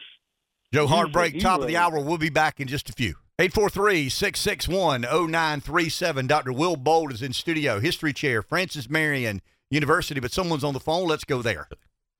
It is Charles in Lamar. Good morning, Charles. Good morning. I don't know where to start. I've been real busy. Was on vacation last week, and I haven't been able to call for a while. Dave, you were talking about the landing strip on the Murdaugh property. That was used when the Boulwares owned that property. The Murdaughs did not have an airplane, and they had pine trees growing on what was the runway at that time. If you get to the end of the Netflix special, and I watched the credits at the end, and the last scene before the credits begin, it tells you that Alec Murdaugh turned his property, Moselle, into a commercial property and bought a $5 million liability policy on it in January of 2018. That is 1 month before Gloria Satterfield allegedly fell down the steps. So we may be looking at another first-degree murder case right there. Now, Ken, you and I have kind of talked about this back and forth off the air, but here's my thoughts on guilt or innocence. There were 3 people at the kennel at 8:44 p.m., and all 3 of them were alive. And 5 minutes later, not only had 2 of them been brutally murdered, but the third one denied having ever been there for 20 months. They're going to have to, I don't believe it's possible for them to introduce enough evidence to give me 1 iota of reasonable doubt. So, Charles, you wouldn't even consider, and you and I have talked about that, you wouldn't even consider 2 people there waiting on Alec, Maggie, and Paul. He is a part of the setup, but potentially didn't pull the trigger. Is that something you would even consider? Sure, I'll consider it. What difference does it make? He committed first-degree murder. If he set up the meeting, if he stood there and watched, if he was one of the 2 shooters, or if he did it by himself, he's guilty of first-degree murder. Fair enough. That's just my opinion. Thank you, Charles. Appreciate that. Hey, you know, have a great day. Do the same, sir. And I'll say this, Rev. See, I don't know. I mean, if this is a weird way. I mean, this is such a lousy way to look at it. What have we done for the last couple of months? We talked about behind door number 1 is Twitter and the FBI. Behind door number 2 is Hunter and Joe Biden. Behind door number 3 is COVID. Well, I mean, we found out yesterday that behind door number, the COVID origin is probably more likely to be where the conspiracy theorists said it was. Now, those conspiracy theorists also saying pump the brakes in Ukraine, but we're conspiracy theorists. What do we know? I mean, don't take anything we say seriously. Let's use that same analogy. Behind door number 1 is Alec Murdaugh pulling the trigger and brutally killing his wife and kid.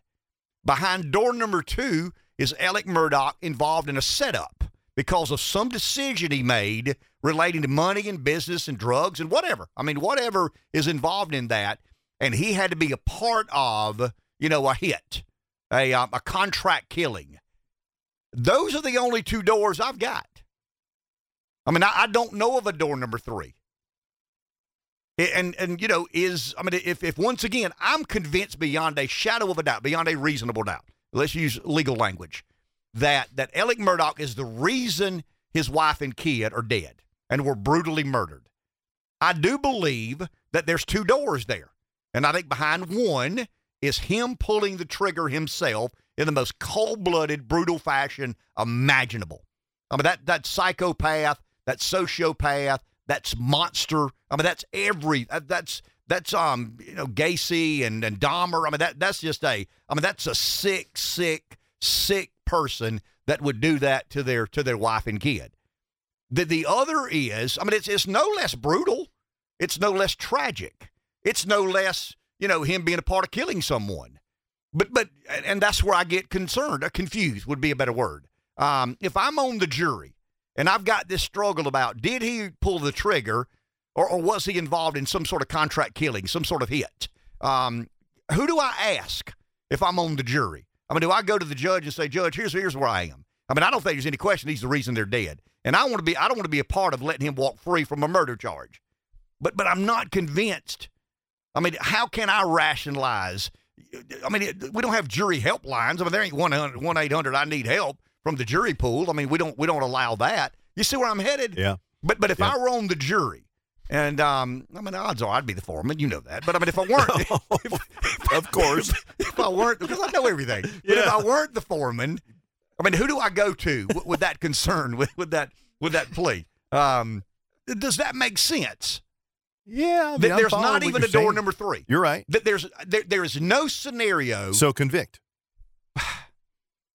I think that's what Charles is saying. Yeah. I mean, I don't want to put words in Charles's mouth. Charles is basically saying, I don't care if you pull the trigger or not. It's your fault. I mean, he's the reason they were brutally murdered, and that's good enough for me. And I get that. I certainly understand that. But technically, I'm there to decide whether he pointed a gun, pulled the trigger, killed his wife and kid. But I don't know of a door number 3. I mean, I don't know of an alternative storyline. I don't know of an alternative option that to me, that's it. Charles is exactly right. There's no way he's not there. I mean, that's unavoidable. I mean, the evidence clearly shows that 3 people were alive and then 2 weren't. He's there, but was a contract killer hiding in the feed room? Was a contract killer hiding behind the kennel? That's where my confusion and concern comes from. Let me ask you this, Rev, and then we'll go to Dr. Bolt. I don't want to get a professor in the hook on this craziness. He'll lose his job. So if you're on the jury, and I want you to be gut level honest with me, Rev. If you're on the jury and you're trying to rationalize between those 2 options and you aren't sure which one of those 2 is real, but you know it's one or the other, do you convict? Oh. Hell yeah. Yeah. I mean, I imagine that the judge is going to be very specific in what they're making the decision on, right? But it's my discretion. Right. I mean, it's my job as a juror. And if you believe it's his fault, regardless of who pulled the trigger, if you have a slight doubt that somebody else might have been there and pulled the trigger or one of the triggers, do you convict? Yeah, because they didn't do it for giggling and kicks. I mean, they did it because there was some relationship that he had. It's his fault. That's exactly right. I mean, he's the reason that they are that they're dead. Do we have a call? Okay, we don't have a call. Let's go to Dr. Bolt. Shift gears. Go away from the Murdaugh. Have you kept up with the trial? Just when it all started, I knew at the beginning, there's no way I can wrap my head around all. There were just so many layers. And my wife and I kind of realized that we're one of the few people that just aren't heavily involved. Our Sunday school class, we spent most of the time talking about it. My wife, who has the gift for gab, it was one of the few times she was kind of quiet. And somebody asked her, "Are you okay?" I was like, "Well, we just haven't been following it too much." So it's fascinating. I'm just once the dust settles, just think of all the documentaries, the cheesy movies, the Law and Order spin-offs. I mean, just all of. Well, I mean, and it plays into the Southern narrative. You know, the aristocratic old South, the moss hanging from the live oaks. I mean, you know what I mean? These guys do whatever they want to do, and they're not held accountable. I mean, it is. I mean, there's so many tentacles. Yes, that's a good to way this to this story. Good way to we put were it. talking during the break, and I want to get your take on this. You're a historian. I'm not, but I know everything. The United States has been in 251 military interventions between 91 and 2023. The reason I use 91, that's the end of the Cold War. Yeah. From 1798 to 1990, we were in only 218. Yeah. What serious military incursions were we involved in prior to the Civil War? In early American history, walk me through some of the military. I mean, obviously the Revolutionary War. Right. Let's go from there to the Civil War and talk about American military. We have two actual declared wars. You have the War of 1812, obviously fought against the British, sort of our second war for independence. Then you have the Mexican-American War, which is essentially the United States. We wanted California and wanted to buy it at first. Mexico didn't want to give it to us, so we maybe provoked a war, if you will. But, of course, got all of the Southwest as a result of it. You have some sort of incursions. One of the most famous ones, the Seminole Indians were in Florida in the 18-teens. They would cross into Georgia, and the Georgia militia would pursue them, but couldn't follow them back into Spanish Florida. So the Army is sent to the border, and the Army at this time was under the command of none other than Major General Andrew Jackson. And so Jackson chases after the Seminoles. They get to the Florida line, and they say, "Nanny, nanny, nanny, you can't catch me." And Jackson, it takes him all of 2 seconds. He says, "Oh, yeah?" And so Jackson takes the United States Army into Spanish Florida, destroys the Seminoles wherever he can, eventually finds 2 British citizens who he believed were aiding the Seminoles, has a mock trial, convicts them, and sentences both of them to death, and says, "All right, we're going to shoot both of you guys." And so one of his officers says, no, General, it would be a bad idea if you shot both of them. And Jackson says, you know what, you're right. Let's hang one and let's shoot the other. So you have an American general executing 2 British citizens on Spanish soil. It creates a huge international crisis. Everybody in Washington, D.C. has their hair on fire. The British, the Spanish, are getting ready to attack the United States. The one guy who keeps his cool, the Secretary of State, John Quincy Adams, says to the Spanish, "Let the United States buy Florida from you, or we'll have Andrew Jackson take Florida from you." And the Spanish say sold. And so this is how we acquire Florida. Who authorized, I think I know the answer to this, who gave Jackson permission to do what he did? Jackson's orders were very, very vague. They came from the President and the Secretary of War, John C. Calhoun. Again, Jackson put the spin on it that he wanted to. I mean, unless they explicitly told him not to go into Florida. That's the only way. And so there was sort of a little bit of a vagueness, and Jackson, of course, took that to his advantage. Jackson would have probably gone all the way to Cuba. And you think of how different American history would have been if the United States and Andrew Jackson took Cuba in 1819, 1820, but Jackson's old dueling wound from 1806, when he had a bullet right next to his heart, was causing him trouble, and so he had to call off the campaign. Let's go back to 1812.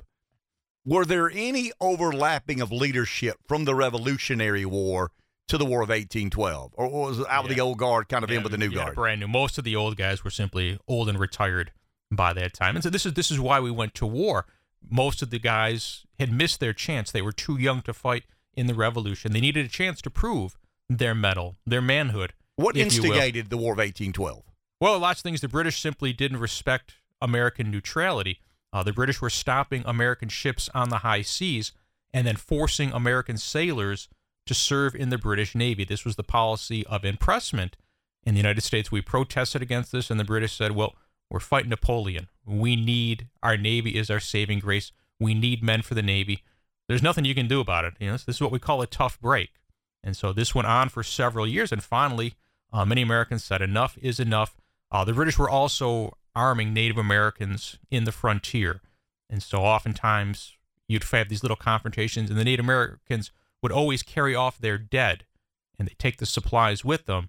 But at the Battle of Tippecanoe in 1811 in Indiana, it was a huge victory for the United States. Such a rout that when the American soldiers were able to survey the field, they found all the dead Native Americans, but also saw they were armed with the British Enfield rifles. And this was the smoking gun, if you will. But surely, Dr. Bode, it would have been differently. So in the Revolutionary War, there was no America. Right. I mean, there 13 colonies. Sure. I mean, so where are we as a nation in 1812? Is John Quincy Adams our president? No, you got James Madison. Okay, so I'm going to say James Madison. Yep. So Madison's the president. Who are making the big decisions on behalf of a new nation? I mean, once again, the Revolutionary War is the founding of a nation. Yeah. The second confrontation with British rule was after we were solidified as an independent and sovereign nation. And again, this is one of those few times that it was members of Congress. They were called the War Hawks. A lot of young guys from the South and West. Henry Clay, John C. Calhoun of South Carolina. Calhoun was the hawkish of the hawks. Absolutely, right. And so, again, these guys were very, very aggressive. They wanted to take lands in the Southeast. They wanted to take Canada for the United States of America. Madison didn't want this. Madison's the good old Jeffersonian, but Madison's a smart enough politician to realize which way the winds are blowing, that support for war is strong. So I better get out in front of it. It will help me politically. So Madison changes his tune and says, "Oh yeah, let's go to war against the Brits," and so got out in front of it. So we were. I want to be careful here. You ready, Rev? Uh-oh. We were expansionist at that time. I mean, in our early days. I mean, we were. I mean, isn't that kind of what we're complaining about Putin and Russia and some of the Soviet creep? I mean, you see where I'm headed? No, they wanted to expand. I mean, here's what I said earlier. I want to get your take on this. You're a historian. I'm not. So in war and foreign affairs, there is always relative good, relative bad. I mean, there are no angels involved in this. Jackson had a certain perspective. Calhoun's had a certain perspective. But the majority of early American leadership was very interventionist in nature. Well, we always like to think of Washington having this sort of isolationist mentality. But again, once you sort of get to this next round, and a lot of these guys they consider themselves the ideological heirs of Thomas Jefferson. But Jefferson was a pacifist. Exactly right. He hated the military, hated violence and stuff like this. And again, this next wave, the guys like Calhoun, and the list is almost endless of all these young So how did they square that up with Jefferson? I mean, if Jefferson was for a very limited military, I mean, he wanted cannons on boats. Right, that was the on mosquito canoes, fleet. kind of, sort of. I mean, so when did the evolution of American government and leadership become as hawkish as it was? I mean, I knew the story of 1812. That's why I'm asking you. But you give such an historical accounting.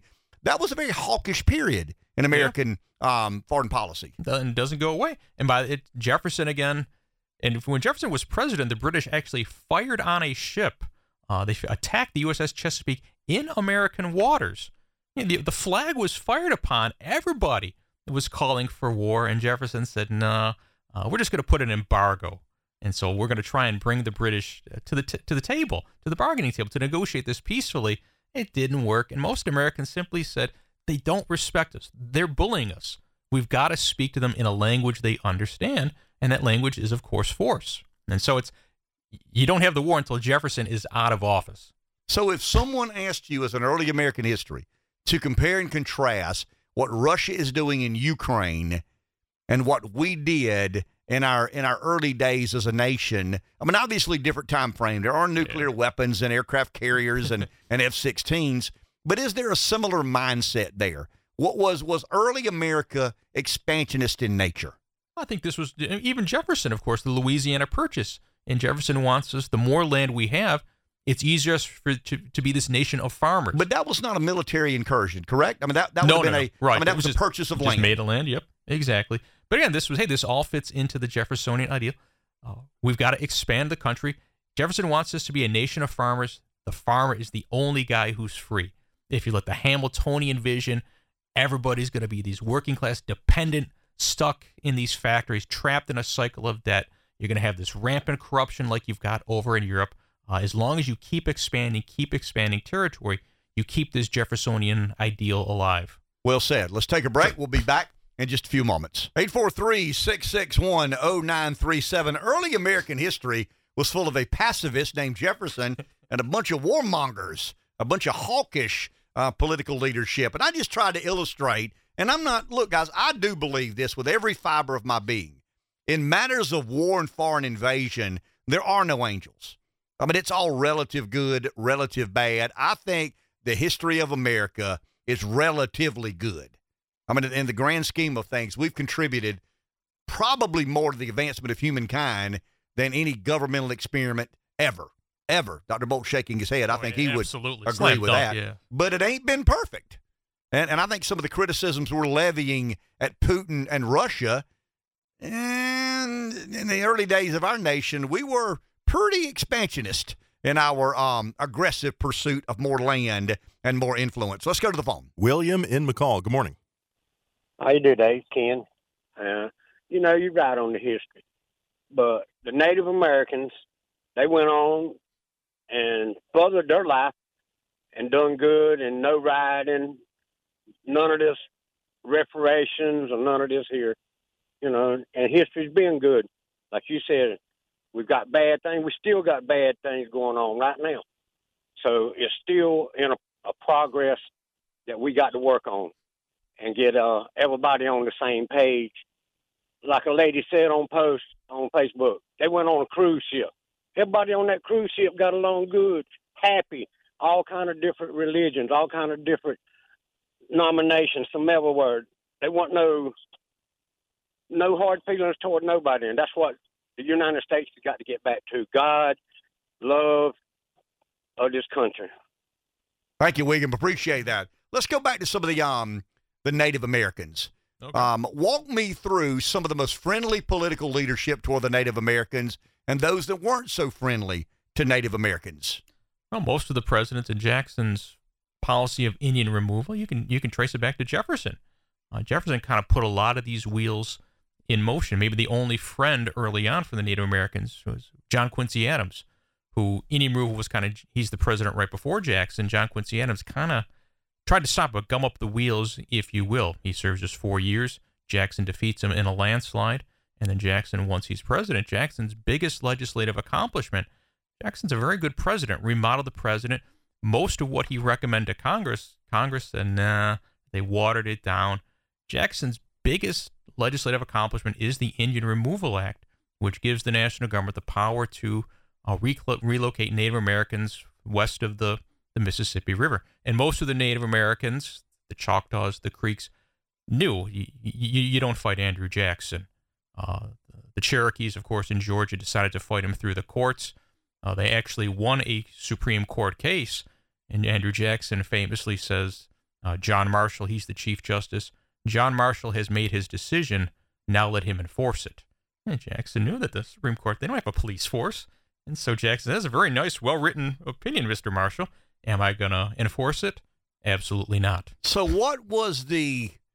were there any Native American sympathizers in government? Who were they? When you had the debate over Indian removal, you had a lot of guys. There was a guy by the name of Theodore Frelinghuysen from a prominent family in New Jersey. Up until recently, there was always a Frelinghuysen in Congress from New Jersey. He was a Christian missionary and claimed that Indian removal, what the government was proposing, this isn't what a civilized nation does. And there was, again, lots of opposition to this in the North, but this is where Jackson, the politician, squeezes, calls in some favors, plays the art of patronage. And when he looks at the roll and says, hey, it looks like you're going to vote against this. I see your brother has a federal job. It would be unfortunate if he lost that job. So again, Jackson knew how to put the screws to the guys and put the pressure on them to get it through. When you talk about the Indian removal aspect of Jackson's mindset, his governing philosophy, what did Jackson want for the Indians, the Native Americans? Jackson is, woke historians would say, Jackson committed a genocide. Sure. And Jackson's certainly just there. They're standing in the way of progress. Some of the lands in Is there any Georgia, credence to that argument? I mean, you're talking about woke historians. I get that. Is there any credibility to the argument that what Jackson wanted to do in the Native American removal, the Indian Removal Act, was genocide? I don't think Jackson intended it. I don't think he lost any sleep, though, in the end, when it all happened. And then this fits into the Jackson's big vision. Jackson wants to help out the common man, the common white man. And so you've got all this lush, fertile land in Georgia. You can grow cotton on it. There's rumor that there'd be lots of gold on it as well. And so these Native Americans, unfortunately, were standing in the way of what Jackson considered to be the inevitable march of progress of the United States. A civilized nation shouldn't be blocked or stymied. by a group of Native Americans. And so Jackson puts the wheels in motion. The thing we oftentimes forget is that the actual tragedy of the Trail of Tears takes place once Jackson has left office. It's his successor, Martin Van Buren, who was in charge of overseeing it. He appropriated the contracts, and it was the contractors who said they were going to provide the Native Americans with food, blankets, and articles to sustain them on the march, took the money and ran. And Van Buren said, well, march them anyways. Why didn't anybody try to incorporate Native Americans into the American culture? Well, this was just an old mentality that had sort of been hung around ever since the colonial days, that they were the other, they were different, they were the enemy. Again, early on from the first contact, lots of but back up. I'm going to interrupt you, and I'm sorry for that. You're okay. So they looked at Native Americans as the enemy based on what? Well, again, as soon as we got the earliest colonists arrived, there were oftentimes confrontations, going all the way back to Jamestown, 1619. This is a trend in American history from the early 1600s that really isn't resolved until you get to 1890 in Wounded Knee. There's almost a constant, perpetual conflict throughout American history, certainly after the Civil War on the plains, and then finally a tragic ending at Wounded Knee in 1890. It's a common theme, North and South, East and West. So the American experiment includes slavery of African Americans and a dislocation of Native Americans simultaneously. Unfortunately, yeah, you're sounding pretty liberal there. Well, I mean, I'm trying to get to what I'm willing to do is express my disappointment in the way America handled certain things. There are some failures, for sure. Sure. You okay. Deny but I want to better understand this. I want our listeners to better understand this. So there is a conversation America's having about the slave industry, the slave trade. I mean, there are serious conversations and political debates about what to do with the African-American slave, correct? Oh, for sure. It culminates in a civil war, and we know the history there. Yeah, 40, 50 but I mean, even around the early 1800s, I mean, there's many writings and speeches given by political leaders debating. I mean, Jefferson wrote a lot about slavery, the abolishment of slavery or not. So was there a consistent mindset of white leadership in newfound America relating to the slaves, African Americans, and the abolishment of Indians, the removal of Indians and the placement of Indians onto separate property? No, slavery was, of course, very, very profitable, and every part of the country is complicit in it. All of the slave ships were built out of New England. Okay, so stop there, because I think this is so interesting. So the economy required slave labor. Where all the textile mills and the agrarian economy. I mean, the farming and so the Native American was not involved in the slave trade, therefore fundamentally looked at differently. Yeah, correct? Yeah. I mean, is that a fair assumption? No. I made this assumption not being in the presence of an historian. I'm in the presence of a historian now. So the realities of slavery were very economically driven. Yes, the realities of the Indian, were the Native American, were less economic and more. They're just an annoyance. They're in the way. And after Indian removal, after Jackson, the Native American problem essentially goes away until after the Civil War, when we start moving west of the Mississippi, and then we bump into them again, and then there's a whole new round of conflict. But for the 1840s, the 1850s, you don't have much related to Native Americans. Okay, you open this door. We basically forced the Indians out west, correct? Mm-hmm. When we began settling the territory out west, we forced them a little further out west. It's a constant theme. Did we deal with the Native Americans differently the second time than we did the first time? Was there any, I hate to say this, were we coming to grips with what we did as an inclusive and inviting society? Because once again now, there's a Declaration of Independence that says, famously, all men are created equally.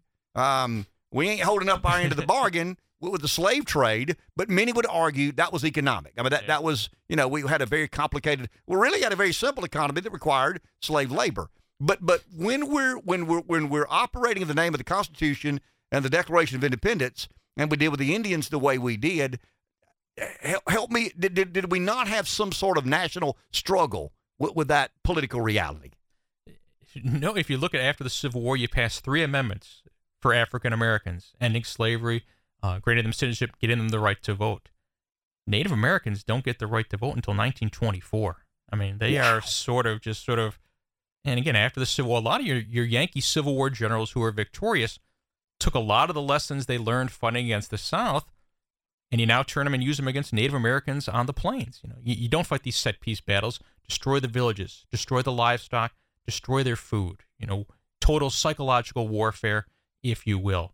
And you got nowhere else to push them, so you round them up, you put them into reservations, and that way you contain them and kind of keep an eye on them. And you're right. We passed numerous articles of legislation empowering the African Americans more than they'd ever been empowered. We didn't do that to the Native Americans. Until 1920 for the Snyder Act. Okay, but what politician, what elected official, I guess, was brave enough to change certain legislation affecting or impacting the Native Americans? You had the Dawes Act, essentially, which tried to essentially assimilate them, almost force Christianity on them. And the argument was, all right, if you sort of embrace American values, it will be better for you. So abandon all your ancestral ways, and you'll be a part of the gentleman's club, if you will. And some Native Americans said, we've been resisting for generations. Where's it gotten us? And others said, no, we're not going to give up our old ways. And so finally, again, it's not until 1890 really that is essentially broken, and you realize that the government is going to essentially enforce its views on you if you're a Native American. Did anybody negotiate on the Native Americans' behalf? Some of these negotiations between the federal government and Indian leadership. I mean, is there any famous negotiators associated with Native Americans? I'm sure you probably had maybe some lobbyists or people maybe behind the scenes, but never reached a point of critical mass where you've had newspaper stories, editors calling for. What do you new make rights. of that, Dr. Bolt?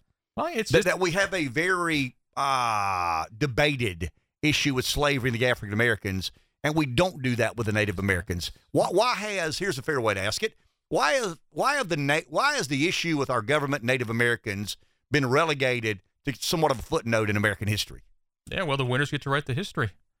And again, they would try to stop and oppose us in many ways. Many of them picked the wrong horse. They sided with the British, both in the Revolution and the War of 1812. They crossed swords with Andrew Jackson. They called him Sharp Knife because the Native Americans knew when Jackson cut you, he cut you pretty deep. And so, again, they just, again, winners get to write the history. They were on the wrong side of a lot of these. And just, you're right, history has not been very kind to them, unfortunately. And you would agree that one of the original, I don't want to say sins, one of the original mistakes that the Indians made was siding with the British in the Revolutionary War? I mean, the majority of Native Americans fought alongside the British infantry. And if they didn't fight, they were certainly provided them intelligence, acting as couriers for them, scouts, if you will. And so, right, old failings die pretty hard. Well said. Thank you, sir. Hey, have a good week, That's kind guys. of an interesting subject. We rambled about there a bit, but got to the bottom of what I intended to, that there's quite the different history written in regards to the treatment of African Americans and the treatment of Native Americans. But Dr. Bolt at the end got to the bottom of it. The Native Americans chose the wrong horse about 3 times consecutively in very, very, very early American history. We'll take a break. We'll be back in just a few moments. Isn't that a pretty fair illustration, though, of some of the historical analysis of America? I mean, we're real good, and I sound unpatriotic, and I sound not as devoutly dedicated to the American dream and experiment, but I am. I just think it's I think the patriotic thing to do is be sincere and be honest and accept that we've made some pretty dramatic mistakes in our past. I think it's very interesting that Dr. Bolt would walk you through. I mean, we have a very known and chronicled episode in American history with African Americans. I don't think we have as known and chronicled an episode with Native Americans. The Native Americans fought alongside the British in the Revolutionary War in 1812. And there was retribution. See, no question about it. There was revenge taken. So some of the Native American, it was a kind of an interesting and very violent relationship very early on in American history. But I think we very often, Rev, we cleanse ourselves in a way that, should I say this, we don't deserve. I mean, we've been a messy experiment. I mean, there is no doubt about it that we have contributed far more to mankind than any other nation in our planet. But we've not been perfect. We've gotten a lot of things wrong in days gone by. And I think it's pretty arrogant of modern-day America to suggest, and I'm talking about government in general, and let's talk neoconservatism. If you listen to a neocon, it's if America doesn't do this, it's almost like America comes from this indisputable place. I mean, if America says this is what needs to happen, then the world just needs to fall in line. And I think the world has a right to say, whoa, America, let's talk about some of your transgressions, some of your misgivings, some of your sordid past. I'm not defending Putin by any stretch of the imagination.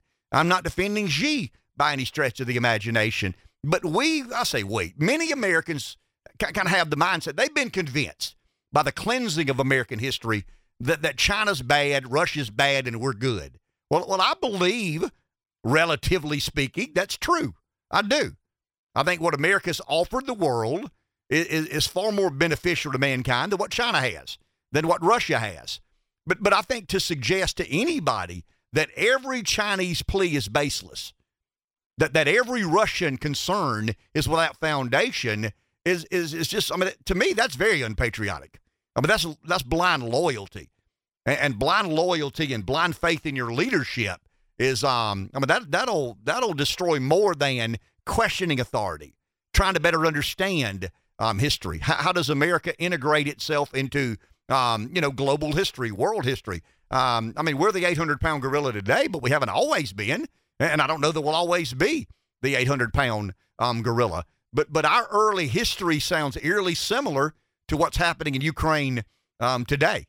And I'm not defending Russia from invading Ukraine. I would never defend Vladimir Putin.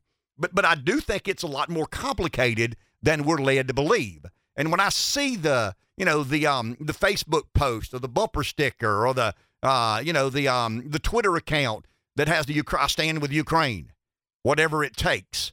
I mean, that's silly. That's nonsense. I mean, if we've reduced ourselves to that, then we'll get exactly what we deserve, and that is, in my kids' lifetime, we won't be the preeminent superpower on the planet.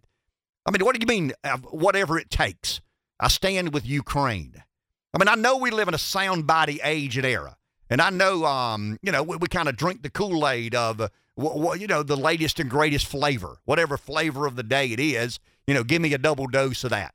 And I just kind of chuckle when I see the screenshots and I see the Twitter accounts with the Ukrainian flag. I stand with Ukraine, whatever it takes. I mean, to me, that's so unserious and childish, and it reeks of you buying into something that you should more carefully consider. Back in a few. 843-661-0937, last hour of this morning. Someone's on the phone. Let's go there. David in the PD. Morning, David. Hey, good morning.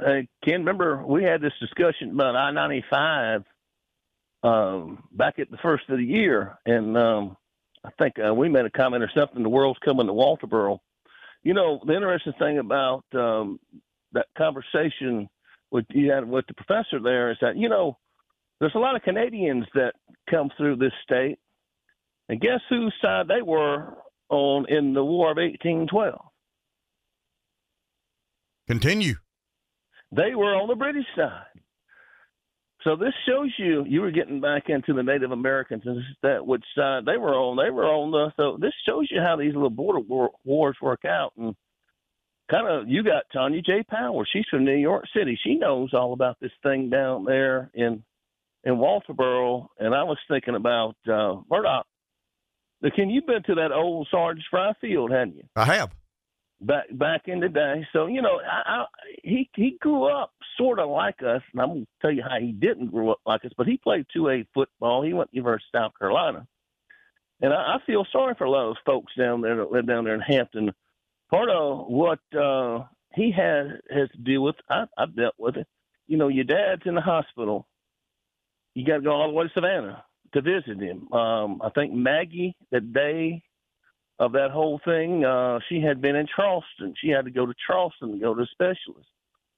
Before the weekend before, they went to a baseball game in Columbia. So you better have a doggone good car if you live in those tight places. But here's what's different about all this. is that I call it, God, I hate to say this, I call it the litigation plantation. I mean, these cats live in this world where they're bringing all these cases to them. And how is their wealth produced? It is this litigation plantation. And what's so interesting to me about this is how a lot of this world down there works, in that the lawyers from those neighboring counties kind of turned on him. That probably got under his skin. But how can you survive or make a prospering area without manufacturing, and I'll give Florence credit. I mean, if I had a problem right now, I could go to hospital within 10 minutes. That's a big selling point of Florence. But you don't live in these little areas that you've got nothing going on but this little fiefdom/fiefdom of these attorneys. So I'll leave you at that. Y'all have a good day. Thank you, David. Appreciate that. 843-661-0937. That is a courtroom that many of us are paying close attention to. The courtroom in Colleton County with the Murdaugh case. I'm only in South Carolina to pronounce Alex, Murdaugh, is Murdaugh. But, right. I mean, even in certain regions of South Carolina, you pronounce it differently. But it is, I mean, there's some reality to that litigation plantation that David's talking about. It is a very distressed area of South Carolina, but it's in close proximity to one of the most affluent areas in South Carolina, and that would be the coast of Charleston, Hilton Head, Beaufort, Kiowa Island. It's very unusual, a little bit like Georgetown County. When you get to Litchfield and Pawleys, you're like, wow, okay, this is Georgetown County. And then you ride 10 minutes and go, no, this is Georgetown County. The coast of South Carolina, I mean, I'm not going to compare it to some of the resort cities in Mexico, but there's some similarities there. When you go to the coast of South Carolina, you're like, wow. I mean, these are some pretty opulent homes and high levels of affluency. And I'm talking about migrating into South Carolina, and then you leave there and drive 10 miles inland or 10 minutes inland, and you're like, wow, this can't be the same county and community. But another courtroom that the nation's paying very close attention to is our nation's Supreme Court, as the President of the United States is asking to forgive student debt. The Supreme Court will eventually decide whether it's constitutional or not. Fox News Radio's Ryan Schmelz is in our nation's capital. Ryan, good morning. How are you? Hey, good morning, Mr. Lieutenant Governor. I'm good. And South Carolina, lawyers are really getting a lot of attention these next couple of days, aren't they? Yeah, we'd rather it be something other than a murder trial, but it is what it is. I think of Strom Thurmond always said, any publicity is good publicity. I don't know that I totally agree with that. But back to the task at hand, this is a big deal. I mean, you got student debt exceeding $1.5 trillion. You got some of it default, deferment, delayed payment. Now the president wants to forgive a certain amount of student debt. The courts will decide. Ryan, what do we know? What do we expect? Where do we go from here? Oh, yeah. Well, my reference to South Carolina and lawyers was also because South Carolina is going to be one of the 6 states that's represented in this legal case that we're going to be hearing today. And so some of the arguments that the conservative states involved in the lawsuit are kind of making is that, President Biden issued an executive overreach when he went through with the student loan plan, and that this is something that has to have approval from Congress. And if you think back, that's something that Nancy Pelosi once said at one of her press conferences, that if President Biden wanted to forgive student loans, he was going to need the help of Congress to do so. But then you have the Biden administration saying that due to the COVID national emergency and the HEROES Act of 2003, the president has the power to make changes to student loan plans. And ultimately, that's going to be what we're going to hear today, as well as a couple other different arguments out there. Ron, we know this court is probably culturally and socially more conservative. We talk about a lot about the number of Catholics on the court. Roe v. Wade has been overturned. Is there any leaning or bias that leads you to believe they'll side one way or another? I mean, there's no doubt this is a more socially conservative court than in recent history. This is not a social or cultural issue. Is there any opinion out there that you pay close attention to that leads you to believe the court will decide one way or another? Well, I think certainly any legal analyst will point you to the fact that simply it is a 6-3 conservative court that might give the Republican states challenging this policy an advantage in that regard. But then there's also different documents that have been brought up. There was one recently where people pointed out that Clarence Thomas brought up student loans as an issue a couple of decades ago. So certainly, just because it's a 6-3 conservative court doesn't mean that they're going to side with the Republican-led states. Certainly, they've kind of done that in the past and before. So, certainly you have to think that they have an advantage here, the states challenging the Biden administration, but that is not a for sure thing. I believe so. Well explained. Thank you, Ryan. Appreciate your time. Absolutely. Thank you. 843-661-0937. Our number. Let's go to the phone. Someone's there. Jeff in Florence. Morning, Jeff. Good morning, guys. How you doing? Hey, Jeff. Hey, so I've been listening this morning, and I don't know if you talked about it, but I wanted to talk about the Dominion lawsuit and the revelations about Fox News. I read a little bit about that in the National Review yesterday. Not a lot, but I did read a little bit about it. Have at it. So you didn't? Yeah, you didn't. So have you seen the transcripts where, Rupert Murdoch acknowledged that the election wasn't stolen? They knew it. They kept pushing the lie to make money. I didn't read the transcript. I read some of the headlines, and then there's National Review. I think Howard Kurtz had an article about it in the National Review that I skimmed over. Didn't spend a lot of time on it. Apparently Rupert Murdoch is the arbiter of whether elections are stolen or there's funny business or not. We take his word for it. Yeah. He absolutely came out and said this is not a red issue or a blue issue. It's a green issue.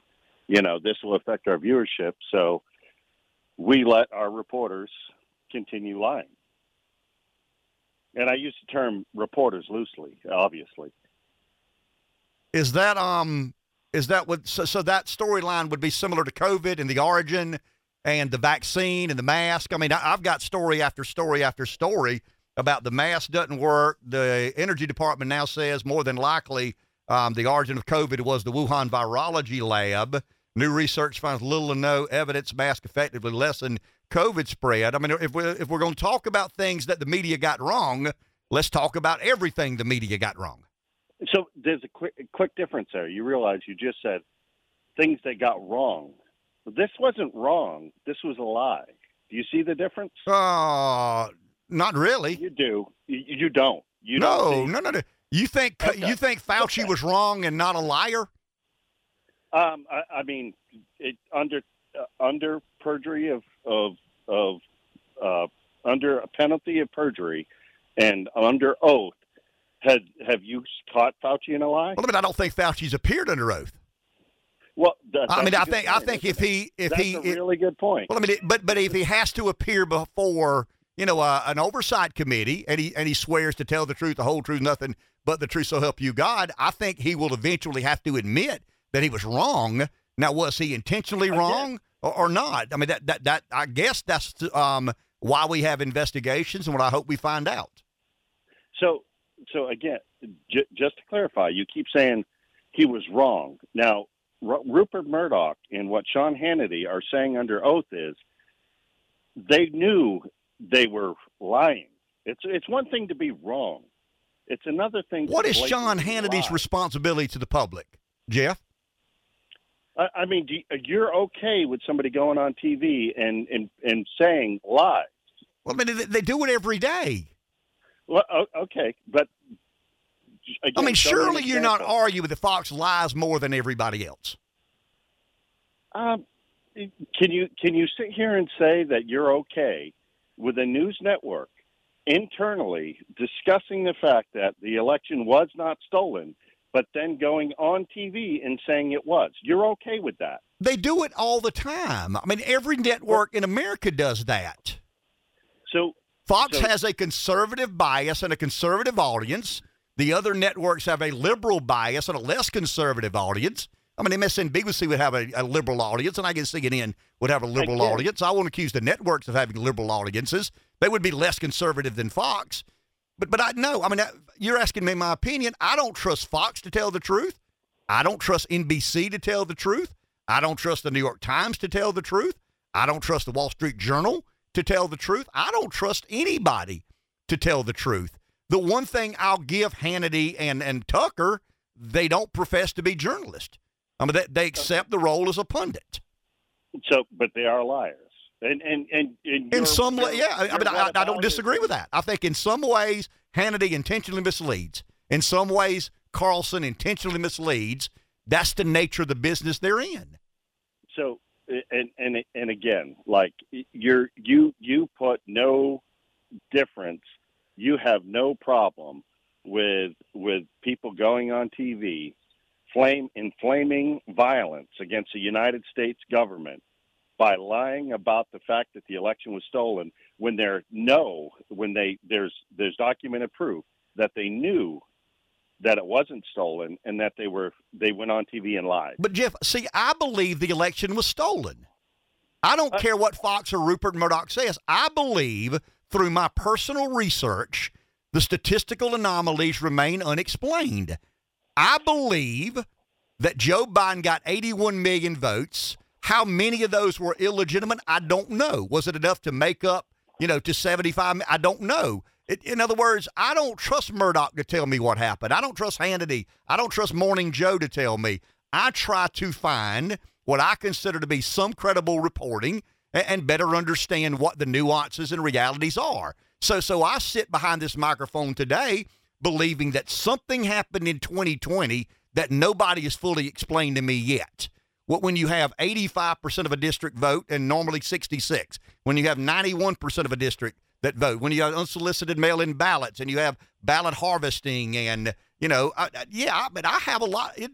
I guess what I'm arguing is Murdoch saying one thing, Hannity saying one thing, Joe Scarborough saying one thing. I listen to all that chatter and I take it into account consideration, but at the end of the day, I'm independent-minded enough to make my own decision, and I'm convinced beyond a reasonable doubt that something happened in 2020 that didn't make any sense and doesn't add up.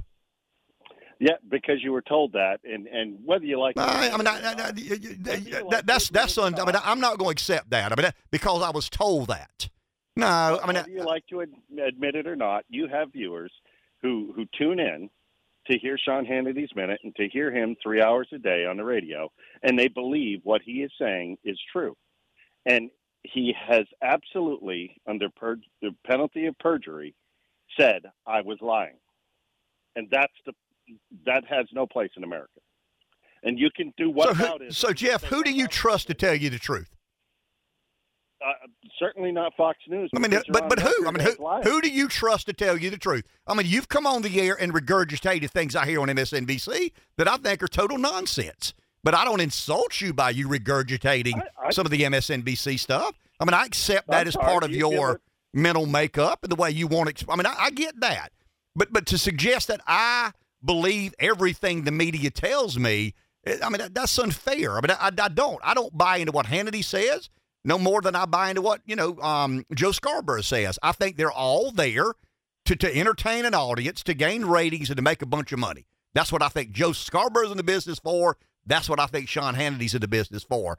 I try to find what I perceive to be credible reporting, legitimate notions, and evaluate accordingly. And I still believe that something happened in 2020 that doesn't make any sense and has not been reasonably explained to me yet.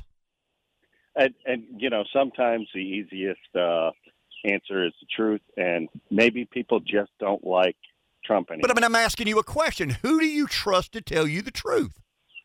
Here's the thing. You say you do independent research. You don't trust media. Who are you doing research with that you don't? No, I didn't say that. I said there are certain media outlets that over the last 11 years I've come to trust more than others. There are people out there I think that do credible work. I tell Rev more than a time a week. The travesty with the New York Times is they have an infrastructure. They have very smart, capable people working at the Times. They just choose to not do serious journalism. They are very capable of doing it when they decide to. They just choose not to. They allow that their liberal political ideology to impact or affect the way they report the news. I wish they didn't, but they do. But I don't discount everything the Times says. I don't discount everything Fox News says. I don't discount everything NBC News says. But the majority of these people are in the entertainment business because entertaining pays a lot more than enlightening. Well, it is true. They do it all for the money because it's certainly not a benefit to the country. And I'll say this. If you don't think that Fox News influences a bunch of people who Trump says he loves, the uneducated, the people who aren't going to go the extra mile. They're just going to tune in and believe what they hear. And if a network is absolutely saying we're lying, that's a problem. Agree. Totally agree with that. And I'll accept everything you just said is factual. That there are people who buy into whatever Fox says, just like there are people who buy into whatever MSNBC says. I don't think you're one of those, and I'm not one of those. Right. And so that's the difference. And I'll just leave it at this. There are some lies, and then there are lies that cause damage and harm. Okay? And we can debate whether Wuhan virus was man-made or labbed, and we can have investigations. And we're Monday morning quarterbacking how the government, and I mean Democrats and Republicans, handled that. But I'll say this: one of them's dangerous enough to cause an attack on the Capitol. I didn't say an insurrection; I said an attack on the Capitol. And the other one is, should we wear masks or not? No, There's come now, Jeff. They shut businesses down. They dissolved. Look, I know Trump shut the businesses down, but give him a pass. Okay, fair enough. Thank you, Jeff. Appreciate that. 843-661-0937 is our number. We'll stay in this lane. And forget what ended up to be lies about the dossier and Trump and Russia collusion. And, well, how many times did Hillary say that Trump was an illegitimate president? All those lies and lies and lies. I've told you 1,000 times. The part that bothers me most about some of the mainstream media, there are some capable people. There is a very time-tested infrastructure in place. They have sources. They could tell you the truth if they chose to. More times than not, they choose not to. Back in a minute. My questions about the 2020 election have very little to do with the Dominion suit. Dominion has a suit against Fox, and what Jeff is talking about is Fox allowed things to be said over the air that they knew to be true. That's the basis of the Dominion. I think it's over $1 billion in damages they're seeking for. Might be $2 billion in damages, but it's a defamation suit against Fox. It's filed by Dominion Voting Systems, and it basically says that Fox allowed people to go over their airwaves and say things, defamatory about Dominion when they knew them not to be true. Broadcasting false information in the name of about the Dominion machines. Rev? To promote claims about the 2020 election being stolen from President Trump. None of my concern. I don't know enough about voting machines to have an opinion. I don't. The retabulations. The spreadsheets. Remember when Sidney Powell said that there's some sort of Venezuelan government, and I remember going like, whoa, damn. That's out there. But anyway, if there's an appetite for that sort of information, capitalists will put it on the air. My concern about the 2020 election is and has never been centered around the Dominion voting systems. So the Fox suit, I'm aware of the Fox suit. I've read a little bit. I've not read a transcript by any stretch. Jeff said he has. I have not. But if I'm not mistaken, it may be a couple of $1 billion in a defamation suit against Fox News. My concern is the ballot harvesting, the unsolicited mail-in ballots, and the fact that people voted for other people. You're not going to convince me otherwise. It's a little bit like the Murdaugh case. Nobody saw the murder. Nobody's found a murder weapon. We're questioning the motive or not. But when numbers go from 66 to 89%, any reasonable, sane person would go, wow. Something doesn't make any sense there. So for clarity's sake, in relation to what Jeff was talking about with Dominion and Fox, my belief about what may have happened in 2020 with the presidential election has very little to do with what Fox was allowed or Fox, and Fox did. They may lose this suit. Because they did allow people to question the legitimacy of the election based on faulty voting machines. my argument never centered around that. Mine was always about ballot harvesting, unsolicited mail-in ballots, the Americans for Center. Remember the Center for Tech and Civic Life? Some of the grants given. Yeah, I remember. I mean, I actually went as far down. And Jeff asked where I get the truth. Well, I'll tell you what I did. I mean, Rev remembers this well. I actually found the minutes to the Fulton County Election Commission meeting when they accepted the grant. And I read some of the requirements of the grant. In other words, if you take this grant, here's what's required of you. And it was about voter turnout.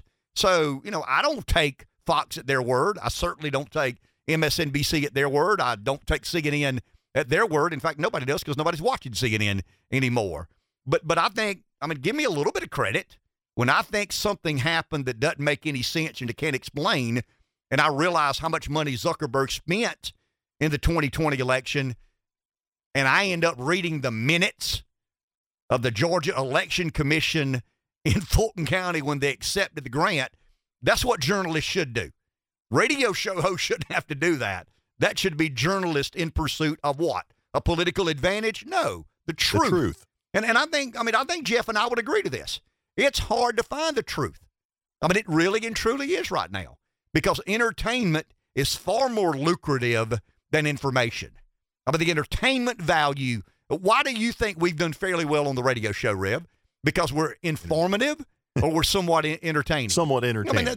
There you go. And I wouldn't give us too much credit there. Well, no, but somewhat. We're neither informative nor entertaining. We just have a monopoly on this time slot.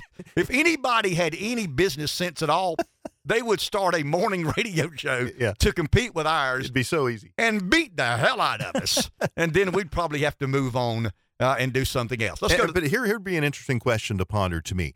Where would you recommend someone goes for the truth? And listen, not partisan. Wow. I'm just talking about truth. Think about that. No, I can tell you. If I had to read, if I subscribe to one source. Now, again, this is somewhere that you would believe is the truth. I would believe is the truth.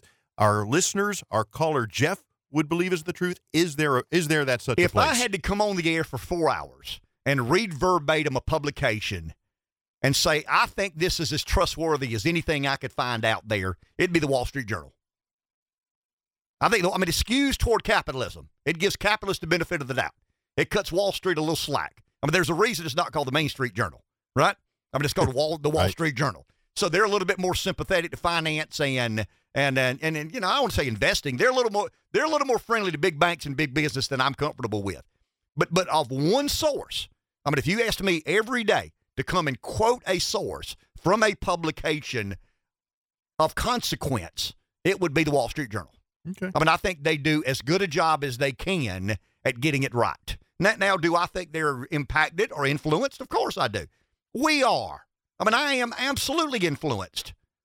My opinions are shaped by what? Now, the one thing I've never done is suggest to anybody that I'm a member of the media. I'm not a journalist. Everything that comes out of my mouth is my opinion. I have an opinion about the Wall Street. You just asked me. In essence, you just said, what is your opinion of who you find most trustworthy? Mm-hmm. My opinion is the Wall Street Journal. Somebody else could have an opinion different than mine. They could be more accurate than mine is. But when it comes to finding the truth, it's hard. It's real hard because everybody seems to have an objective, an agenda. 843-661-0937. Let's go to the phone. Robert in Chirag. Morning, Robert. Good morning. Good morning, Ken. Hey, Robert.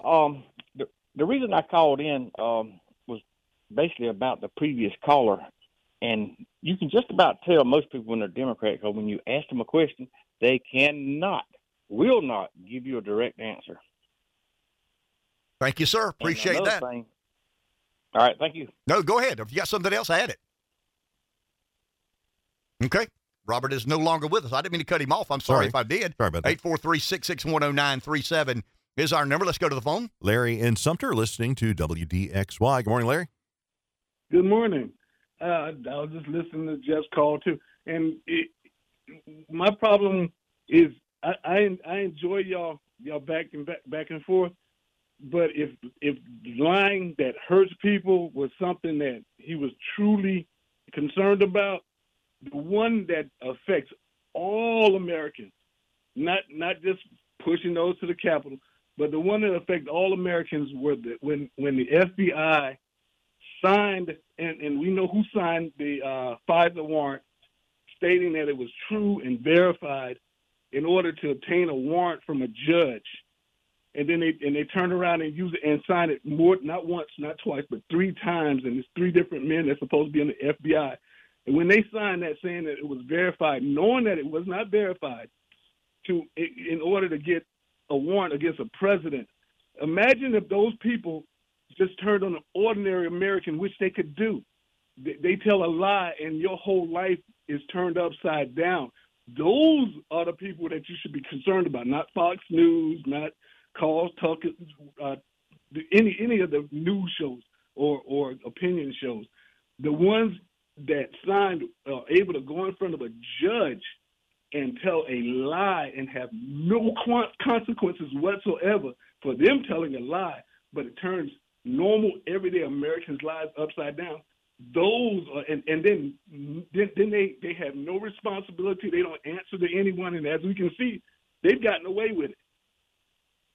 Thank you, Larry. Appreciate that. Larry kind of jumped the gun a little bit. Larry stole my thunder. I normally steal somebody else's thunder. He stole mine. I actually had a list written down during the last break. Let me ask our listeners: does it matter if Sean Hannity's trustworthy or not? Does it matter if Joe Scarborough's trustworthy or not? Forgive me. Does it matter if I'm trustworthy or not? In the grand scheme of things, I'm a gnat on a buffalo's ass. But doesn't it matter if we can trust the FBI or not? The CIA or not? It better matter. The CDC or not? The Office of President or not? I mean, in the grand scheme of things, does it really matter if we can trust Fox News to shoot us straight? It's a media empire. Jeff said it, and I'll agree with it. It is the most influential media element in America today. There is no doubt about it. Even in Limbaugh's best day, he didn't impact conservative thought like Fox News does. But they have built a dynasty. It is unrivaled in its impact or effect on American politics and really culture and society in some way, shape, or form. But if we've gotten ourselves to a point as a nation that we refer to Fox News as what is and what ain't, then that's our problem, not Rupert Murdoch's. I mean, in all honesty, I mean, who comes on at 7 on Fox News? Jesse Waters. Who comes on at 8? Tucker Carlson. Who comes on at 9? Sean Hannity. Who comes on at 10? Laura Ingraham. What do you think they're in the business to do? Entertain. Yep. For profit. Make money. So to me, if you've got the CDC, the FBI, the CIA, the NHI, the Congress, the president, you got them over here, and over here you've got CNN and Fox and MSNBC. If we were a serious nation, we could care less if Fox tells us the truth. We could care less if CNN tells us the truth. But we surely need to trust what the CDC says and what the FBI says.